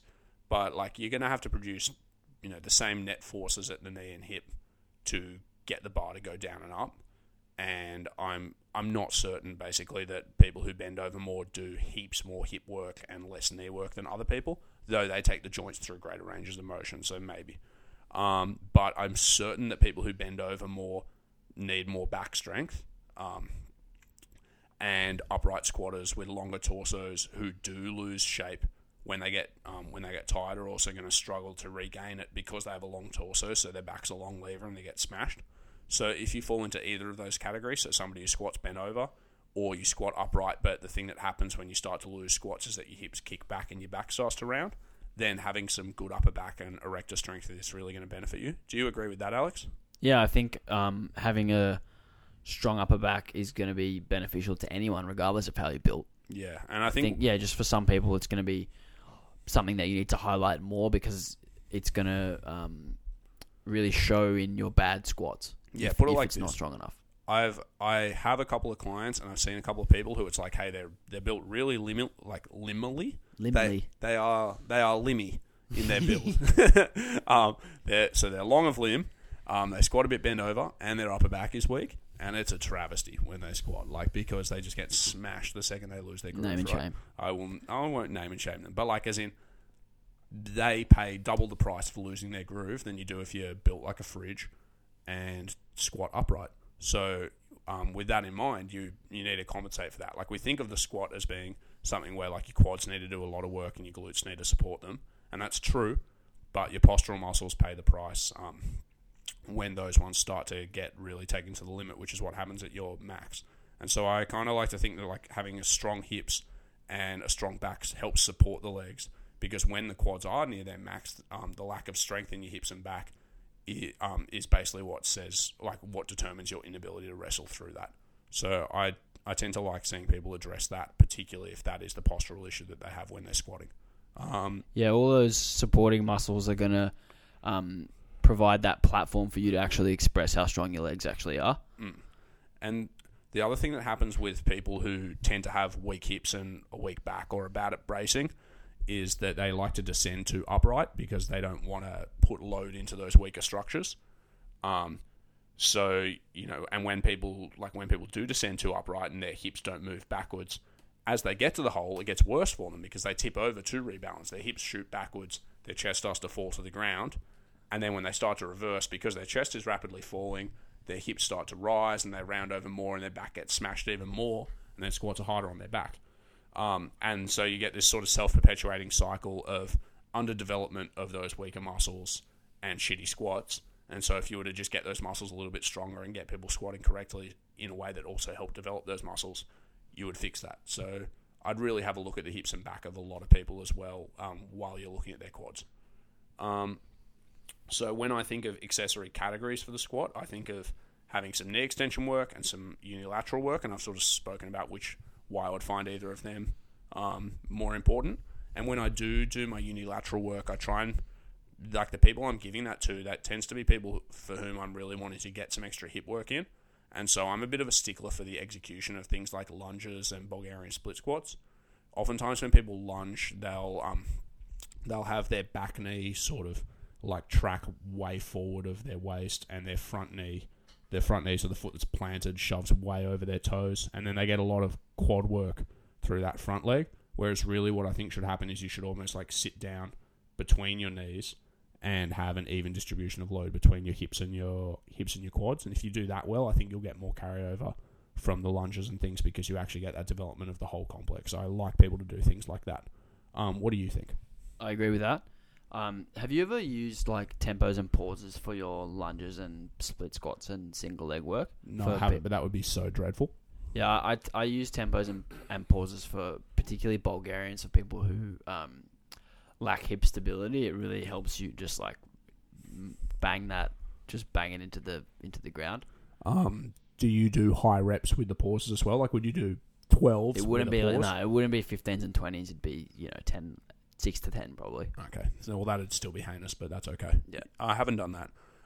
Upper back and thoracic extensor work for the squat, I tend to just achieve that through secondary squats. So again, high bars, not thoracic squats, safety bar squats. They are basically thoracic squats. High bars and safety bar squats I use to target like the upper back as well for people who have those issues. Do you do that, or do you have any specific drills for them? I like barbell back extensions. For the upper back though, or the lower back? The upper back. Okay. If you have a bar like on the ground in front of you, Yeah. and you pull yourself into shoulder retraction and thoracic extension, Yeah. and then you come up from there and hold the top, Yeah. really smashes your mid upper back. Okay, cool. No, I haven't tried that. I might try it. Do you have anything particularly to add on like need for accessory work and stuff? No, I think you need to balance the balance the volume between the hip and the knee, to get the best squat that we want, and then a lot of how we express that is going to be how we actually teach the technique. Right, well, so I think if you listen to the other episode, if you teach the technique correctly, the programming fits underneath that, and it becomes easy. Okay, agreed. Okay, so compensations for injury and reduced tolerance we've spoken about. Do you have anything to add to what we've already said? No. Okay. Now, final question before we... Oh my God, the Q&A.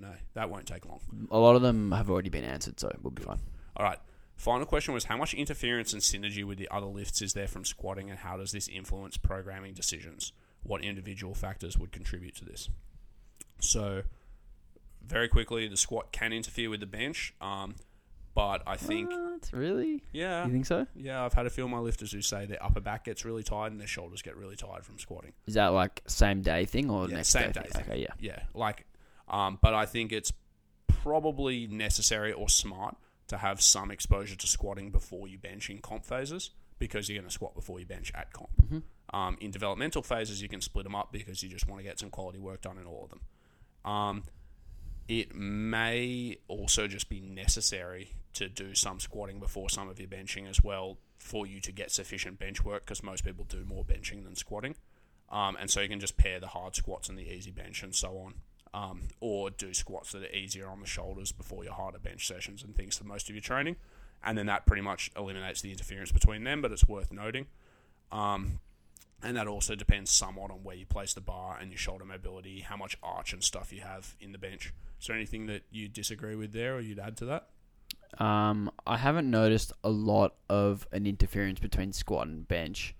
But I think that's probably because I tend to put my really, really light bench day after the squats. So I'm probably avoiding that in the first place. Yep. See, I tend... This is because of a difference in how we like to program bench as opposed to a difference in how we like to program squat. I like to have my easy bench day the day after my hard bench day rather than the day before it, because I want to be freshest for my harder bench day. In your experience, that hasn't been a problem. To go easy bench, hard bench. Does that make sense? Yes. Because Alex usually does his hardest bench day the day after his hardest squats. So he'll go squats and easy bench. Then the next day he has hard bench and then easy deadlifts. And for me, I just don't like my clients to have their hardest day of a lift immediately following having done that lift, even if it's easy. So I don't do that. But that also means that because they often follow hard squats with moderate or hard bench, that they have more fatigue from the squats. So that's the difference. Does that mean that you have heavy bench Monday with light deads and then heavy squat with light? No, I usually have... So I'll 4-day weekly rundown for me would go hard squats, moderate bench, easy bench and easy deadlifts on day 2, easy squats, hard bench on day 3, and then easy bench, hard deadlift or something. Yeah, see, I like to have the hardest session for each of the 3 lifts as the first lift of the day. Yeah. So I guess that's probably that's why I've done it the way that I've done it. Yeah. So if you have there's no real other option. I guess if you have a layout like mine, then it might be worth considering that your squats are going to make your benches feel harder, which is why I have my moderate bench after my harder squats. Yep. Make sense? Yep, absolutely. Now, carryover from the squat to the deadlift definitely exists. Like, that's a thing. Because when you squat, you get some work through the glutes. Your back obviously cops some work. We've just spoken about that. But I don't think the squat's sufficient to build the deadlift. That said, though, because the hamstrings seem to tolerate less volume than most other muscle groups for most people, during peaking phases, when deadlift volume and accessory volume for the hamstrings pulls way back, the hamstrings don't tend to suffer, they just get fresh. But I still think keeping some extra squat volume in helps sort of prevent detraining of like the glutes and back and things, so it does contribute to deadlifts then. So that's another reason why I said I liked more squat frequency. Did that make sense the way I said it? Kind of? Yeah. Yeah. Basically, the squat contributes to the deadlift, but it doesn't tick all the boxes during peaks when you pull back on hamstring accessory. The squat's ticking the boxes that are important and still need work. If you do hard squats before your deads in a given training session, it's obviously fatiguing and usually suppresses deadlift performance, but in competition prep that might be worth doing here and there. We spoke about that as well. And spacing your harder squat and deadlift sessions across the week is smart. That's something both Alex and I do. Is there anything much you'd want to add to that? Nah, obviously there is interference, and that's going to be expressed in the way that we program the heavy and light sessions and the way that we organize the heaviest squat versus the heaviest deadlift in the week. It's very clear that they do interfere with each other just because of how much spacing we give. So as long as you do have that spacing, and that spacing is contrast between heavy light and time spacing between hardest deadlift, hardest squat of the week, you should be okay. You are going to feel a little bit beat up from squats when you go to deadlift, and that's okay. And that's kind of something that you have to think of as normal, especially when you're in a meet prep, in that 6 to 3 week out range. After the 3 week out range, the volume drops a lot, and you'll be beat up, but it'll be more nervous system than like muscular fatigue. So yeah, it's kind of something that is always going to be there, and you just have to do your best to mitigate that. I think if there were to be if you had to have either squats making you tired for deadlifts or deadlifts making you tired for squats in your training, squats making you tired for deadlifts is way better. Yeah, for sure.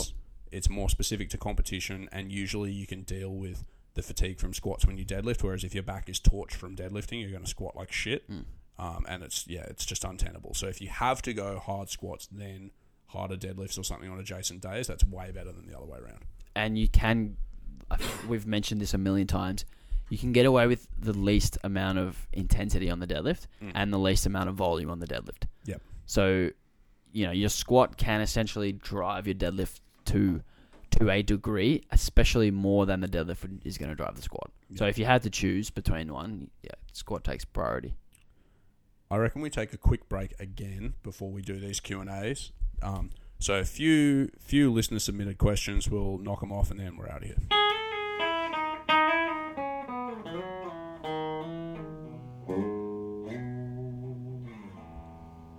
Weekly weights.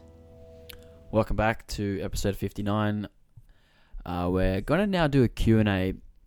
So I asked the listeners out there for some questions specifically regarding programming the squat on my Instagram, and we got quite a few questions. Most of them we've already answered.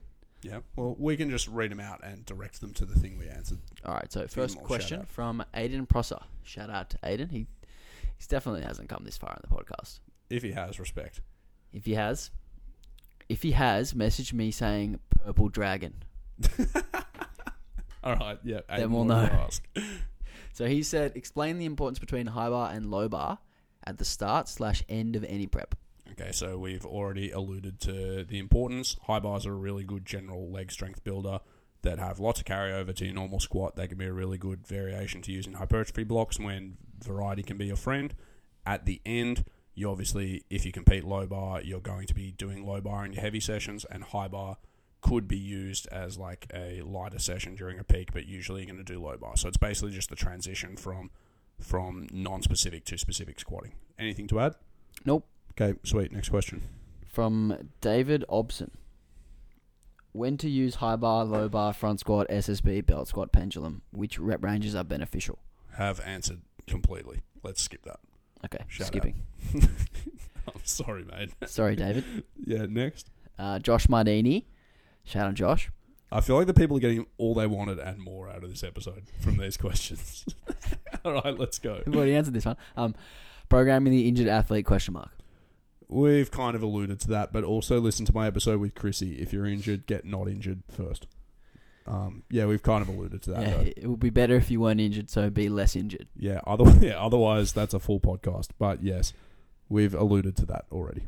All right, next question. Oh my god, this is so similar to the first two. At which point in programming would you decide to switch a lifter from high bar to low bar?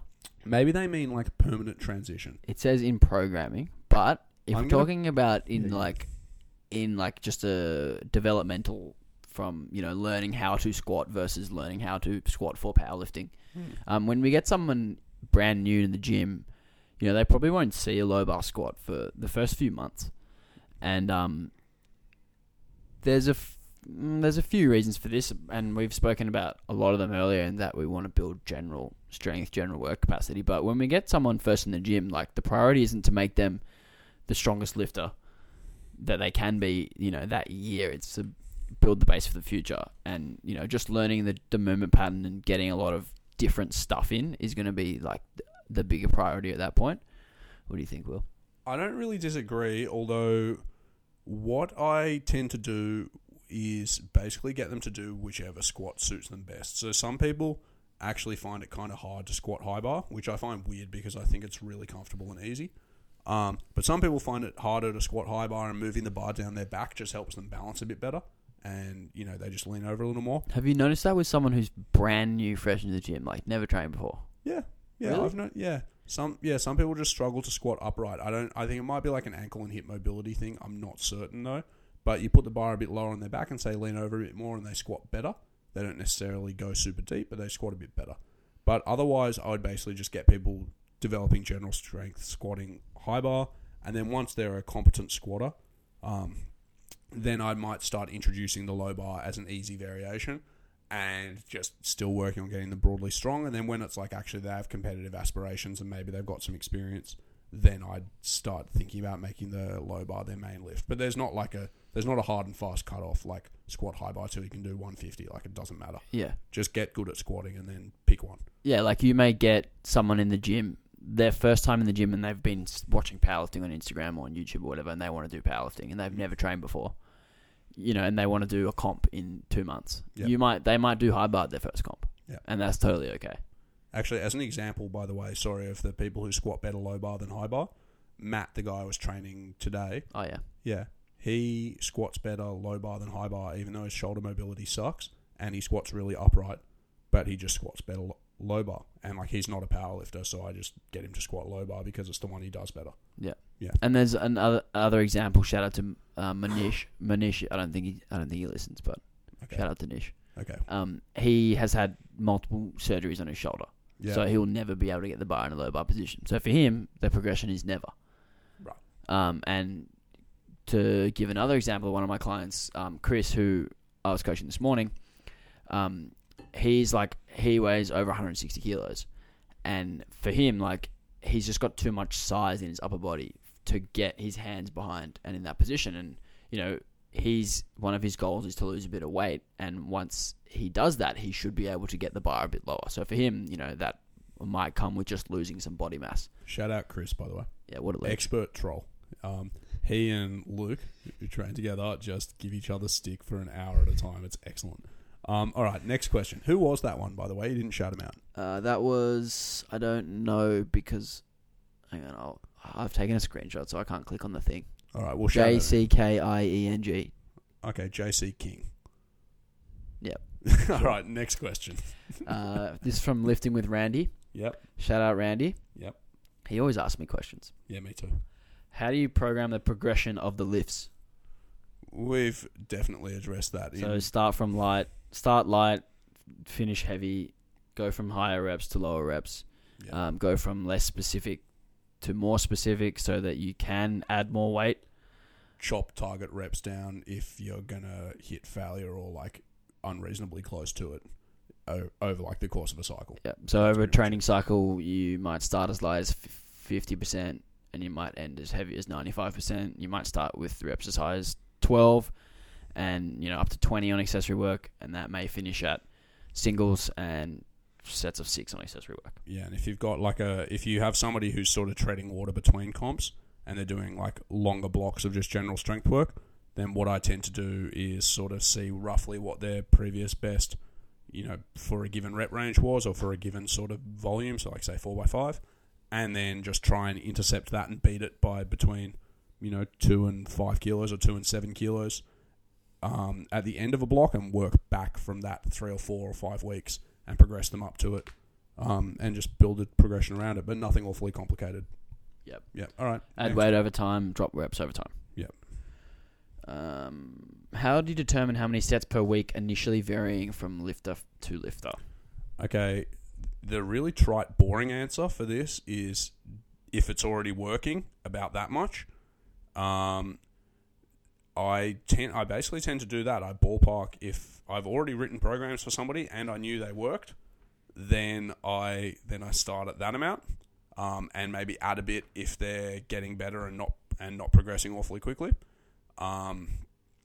If I haven't written programs for them before, I start conservative and try and fall within those guidelines I said of between 10 and 20 sets. So conservative being closer to 10 per week on the movements, and then once I get a gauge for how well they're tolerating the work, I add or subtract a little bit. But yeah, either start with what works or start conservative and add depending on their response. And you'll tend to find that with a reasonable quality of work, you don't need as much quantity. This is actually one of my uber bugbears. I'm not going to go on about it now, but basically people just throw volume at people because if you give people enough work, it can compensate for the fact that the rest of your programming fucking sucks. Or their technique sucks. Yeah, either of them. But that doesn't actually mean that you've addressed the problem. It just means you're glazing over it lazily by just making them do more. So start conservative, make sure they're doing it well, add more if they can handle it. That's it. Alex? Yeah, if someone's progressing and recovering, so progressing from training cycle to training cycle or competition to competition, if it's working, just continue doing the same thing. If it gets to the point where it starts to slow down their progress, they've either reached a point where like they've gotten advanced enough that progress is going to stall, or if it's stalled completely, you can have a look at adding volume or potentially adding volume through a third session. So if we're squatting twice a week, doing 3 sets in each session, we could add 4 set. We could add an extra set to one of those sessions, or we could add an extra set to both of those sessions, or we could throw in another session of 2 or 3 sets. But again, like Will said, if it's working, if it ain't broke, don't fix it. Yeah. What's up? If it is really working, then continue doing what you've been doing. There's no need to change just to change. Next question. Peaking into comp while dealing with elbow/bicep issues. Have answered and see a physio. Next question. Not about the squat, but you should do the junior and the masters because we're different. Okay, eventually. Next question. Maybe. Maybe we should do them in one episode. Yeah. We'll figure that out. Next question. From Tim Hughes. Shout out, Tim. Do you program stance variations, and if so, why? I don't often, but I could. Why would I? I really can't think of a hugely good reason. I might direct somebody to, say, do their high bars or front squats with a slightly more narrow stance and with their toes slightly more pointed forward than they do with their low bar squat if they can comfortably squat in that position. If I want them to do squats with more knee travel. But I really can't see an enormously good reason for it. The reason I could imagine would be if somebody had a stance that was right at the extremes of like super narrow or super wide and could actually comfortably squat anywhere towards normal from there, and that stance was putting extra strain on them. In that instance, I might do it. Like if you squatted really wide and your adductors hated you for it all the time, then maybe that stance isn't suitable for you, to be honest. But if you were like that, then maybe I'd direct you to squat narrower, but really, no. Alex? As far as changing stances go, the only time I would change someone's stance is if I wanted it to be permanent, or if it was like an experiment for what we're going to do for the main lift. But I like to keep the stance the same for all the main squatting variations because of the requirements of hip stability and all that kind of stuff. Yeah, so, most people's stance is their stance because it's the one that actually facilitates them squatting. Yeah, and you want to drill in that same amount of patterning and stability and the same things that we teach technically in all stances so that they carry over as best to the comp squat. Yeah. What I will say is that I do use like a heel variation. Mm. I'm not sure if you do this as well, but for high bars and safety bars in particular, for my flat shoot squatters, which is over half of my lifters, I would say probably 60-70% of my lifters would squat in flat shoes. For their high bar and safety bar work, I may ask them to wear a heeled shoe, just to hit the quads a little bit more and take the squat through a greater range. But as far as changing the stance, no. Yep. All right. Next question. Sorry, I just closed my phone. You often talk about having a hard session, then an easier variation later in the week. Could you give an example of how this would look? We have done that heaps in this podcast, but here's a example. Hard session, Monday, squats 4 sets of 5 at around 80% or something with 2 to 3 reps in reserve. Easy session on Thursday, high bar squat or safety bar squat, 3 to 5 sets of 6 at 70 to 75% with 2 to 3 reps in reserve of each. And if it was an actual easy session, so maybe you did that Monday, Thursday, and then you had a true easy session, which might be on Friday or Saturday, it might be squat again or tempo squat. So say it's actual squat, you might have 4 sets of 3 at 70%, so that's with like a bazillion reps in reserve. Or if it was like a tempo squat, it might be like 4 sets of 3 at 60 or 65%, which is again with a billion reps in reserve. Does that all sound reasonable to you, Alex? Yeah, just as we get closer to comp, the difficulty is going to be at a greater contrast. Yeah, so close to comp, maybe you might have your Monday squat session could be like 1 single at your opener and say 3 threes at 7% lighter or something, and then your Thursday squat session might be like 4 doubles at like 75% or something like that, and then that's way easier. Yeah, so there you go. There's a couple of examples for you again. Next question. Yeah. Last question. Do you think the descent should always be controlled, or is it better to let go? If you want to hear what we think about squat technique, go to, I think it's episode 14, fixing the squat. Guess. That's a huge guess. Okay, I have a 1 in 58 chance of this being correct, and because I know it wasn't in the past 20 weeks, it becomes 1 in 38. I'm gonna check. Go, guess. 13. What is it? I don't know. I'm honestly just banking on you being almost right, but not right. 14. Really? Far out. That's incredible. Yes. Okay, yeah. I'll answer extremely in brief anyway. Should you let go, like lose tension? No. Should it be controlled? Not necessarily. I mean, like controlled, yes. Controlled doesn't have to mean slow. So I think you should hold your tension, and you should let yourself speed up a little bit into the hole. How much, depending on your particular stance and what's comfortable for you and how fast you can go while staying tight. But you should never just let go and just flat drop. If you dive bomb your squats, they're probably going to be bad. Alex? Yeah, you need that amount of tension. You need as great an amount of tension as you can throughout the entire squat. If you lose that at all at any point, you're going to run into some problems, and you're going to be leaking power. Yeah. So when we talk about like increasing speed, that is only if you have good stability and good tightness to begin with. If you don't, then you need to continue working on improving that stability, that tightness throughout the entire range of motion. Yeah, I would rather cue, and in fact, most of my lifters, I cue them to squat a bit slower than many of the lifters I've observed you cueing on their descent. Most of them I cue sort of like a smooth descent with a bit more speed into the hole, but then I try and say like reverse aggressively. So don't drop aggressively. Drop with some speed, and then when you start coming up, you come up aggressively. If you think you're going to hit the hole at 1,000,000 k's an hour and that's going to make you stand up faster, it's not really true. It's letting yourself hit the hole at all that's important. And so the reason going really slow can be a problem is because it tends to make most people try and reverse higher than they ought to, and so they lose some strength because they just don't want to drop into the hole the way they should. Yeah, so that's what I think. Yeah, I like to teach some level of dropping into the bottom, but this is something I've actually changed my mind on. Not entirely, but you know, my level on the spectrum has changed. in regards to how fast I think you should drop and how important I think the stretch reflex is. I definitely think it's less important than I did 2 years ago. Yeah. I think that without tightness, there's no need to even consider it. If you're not tight enough, you're not tight enough. You need to learn how to get tighter. Well, people have squatted, put it like this, people have squatted world records going down really slow and really fast. And the common denominator obviously isn't speed, and I presume the common denominator is competency squatting and actually staying tight. So, yeah. Absolutely. I don't have anything to add. Is that the final question? That is the final question. Well, thank crikey. That was long. Yeah, I was going to say shout out to our possibly longest episode ever. We'll chat to you guys next week with a shorter one. What are we talking about next week? I don't know. We'll figure it out.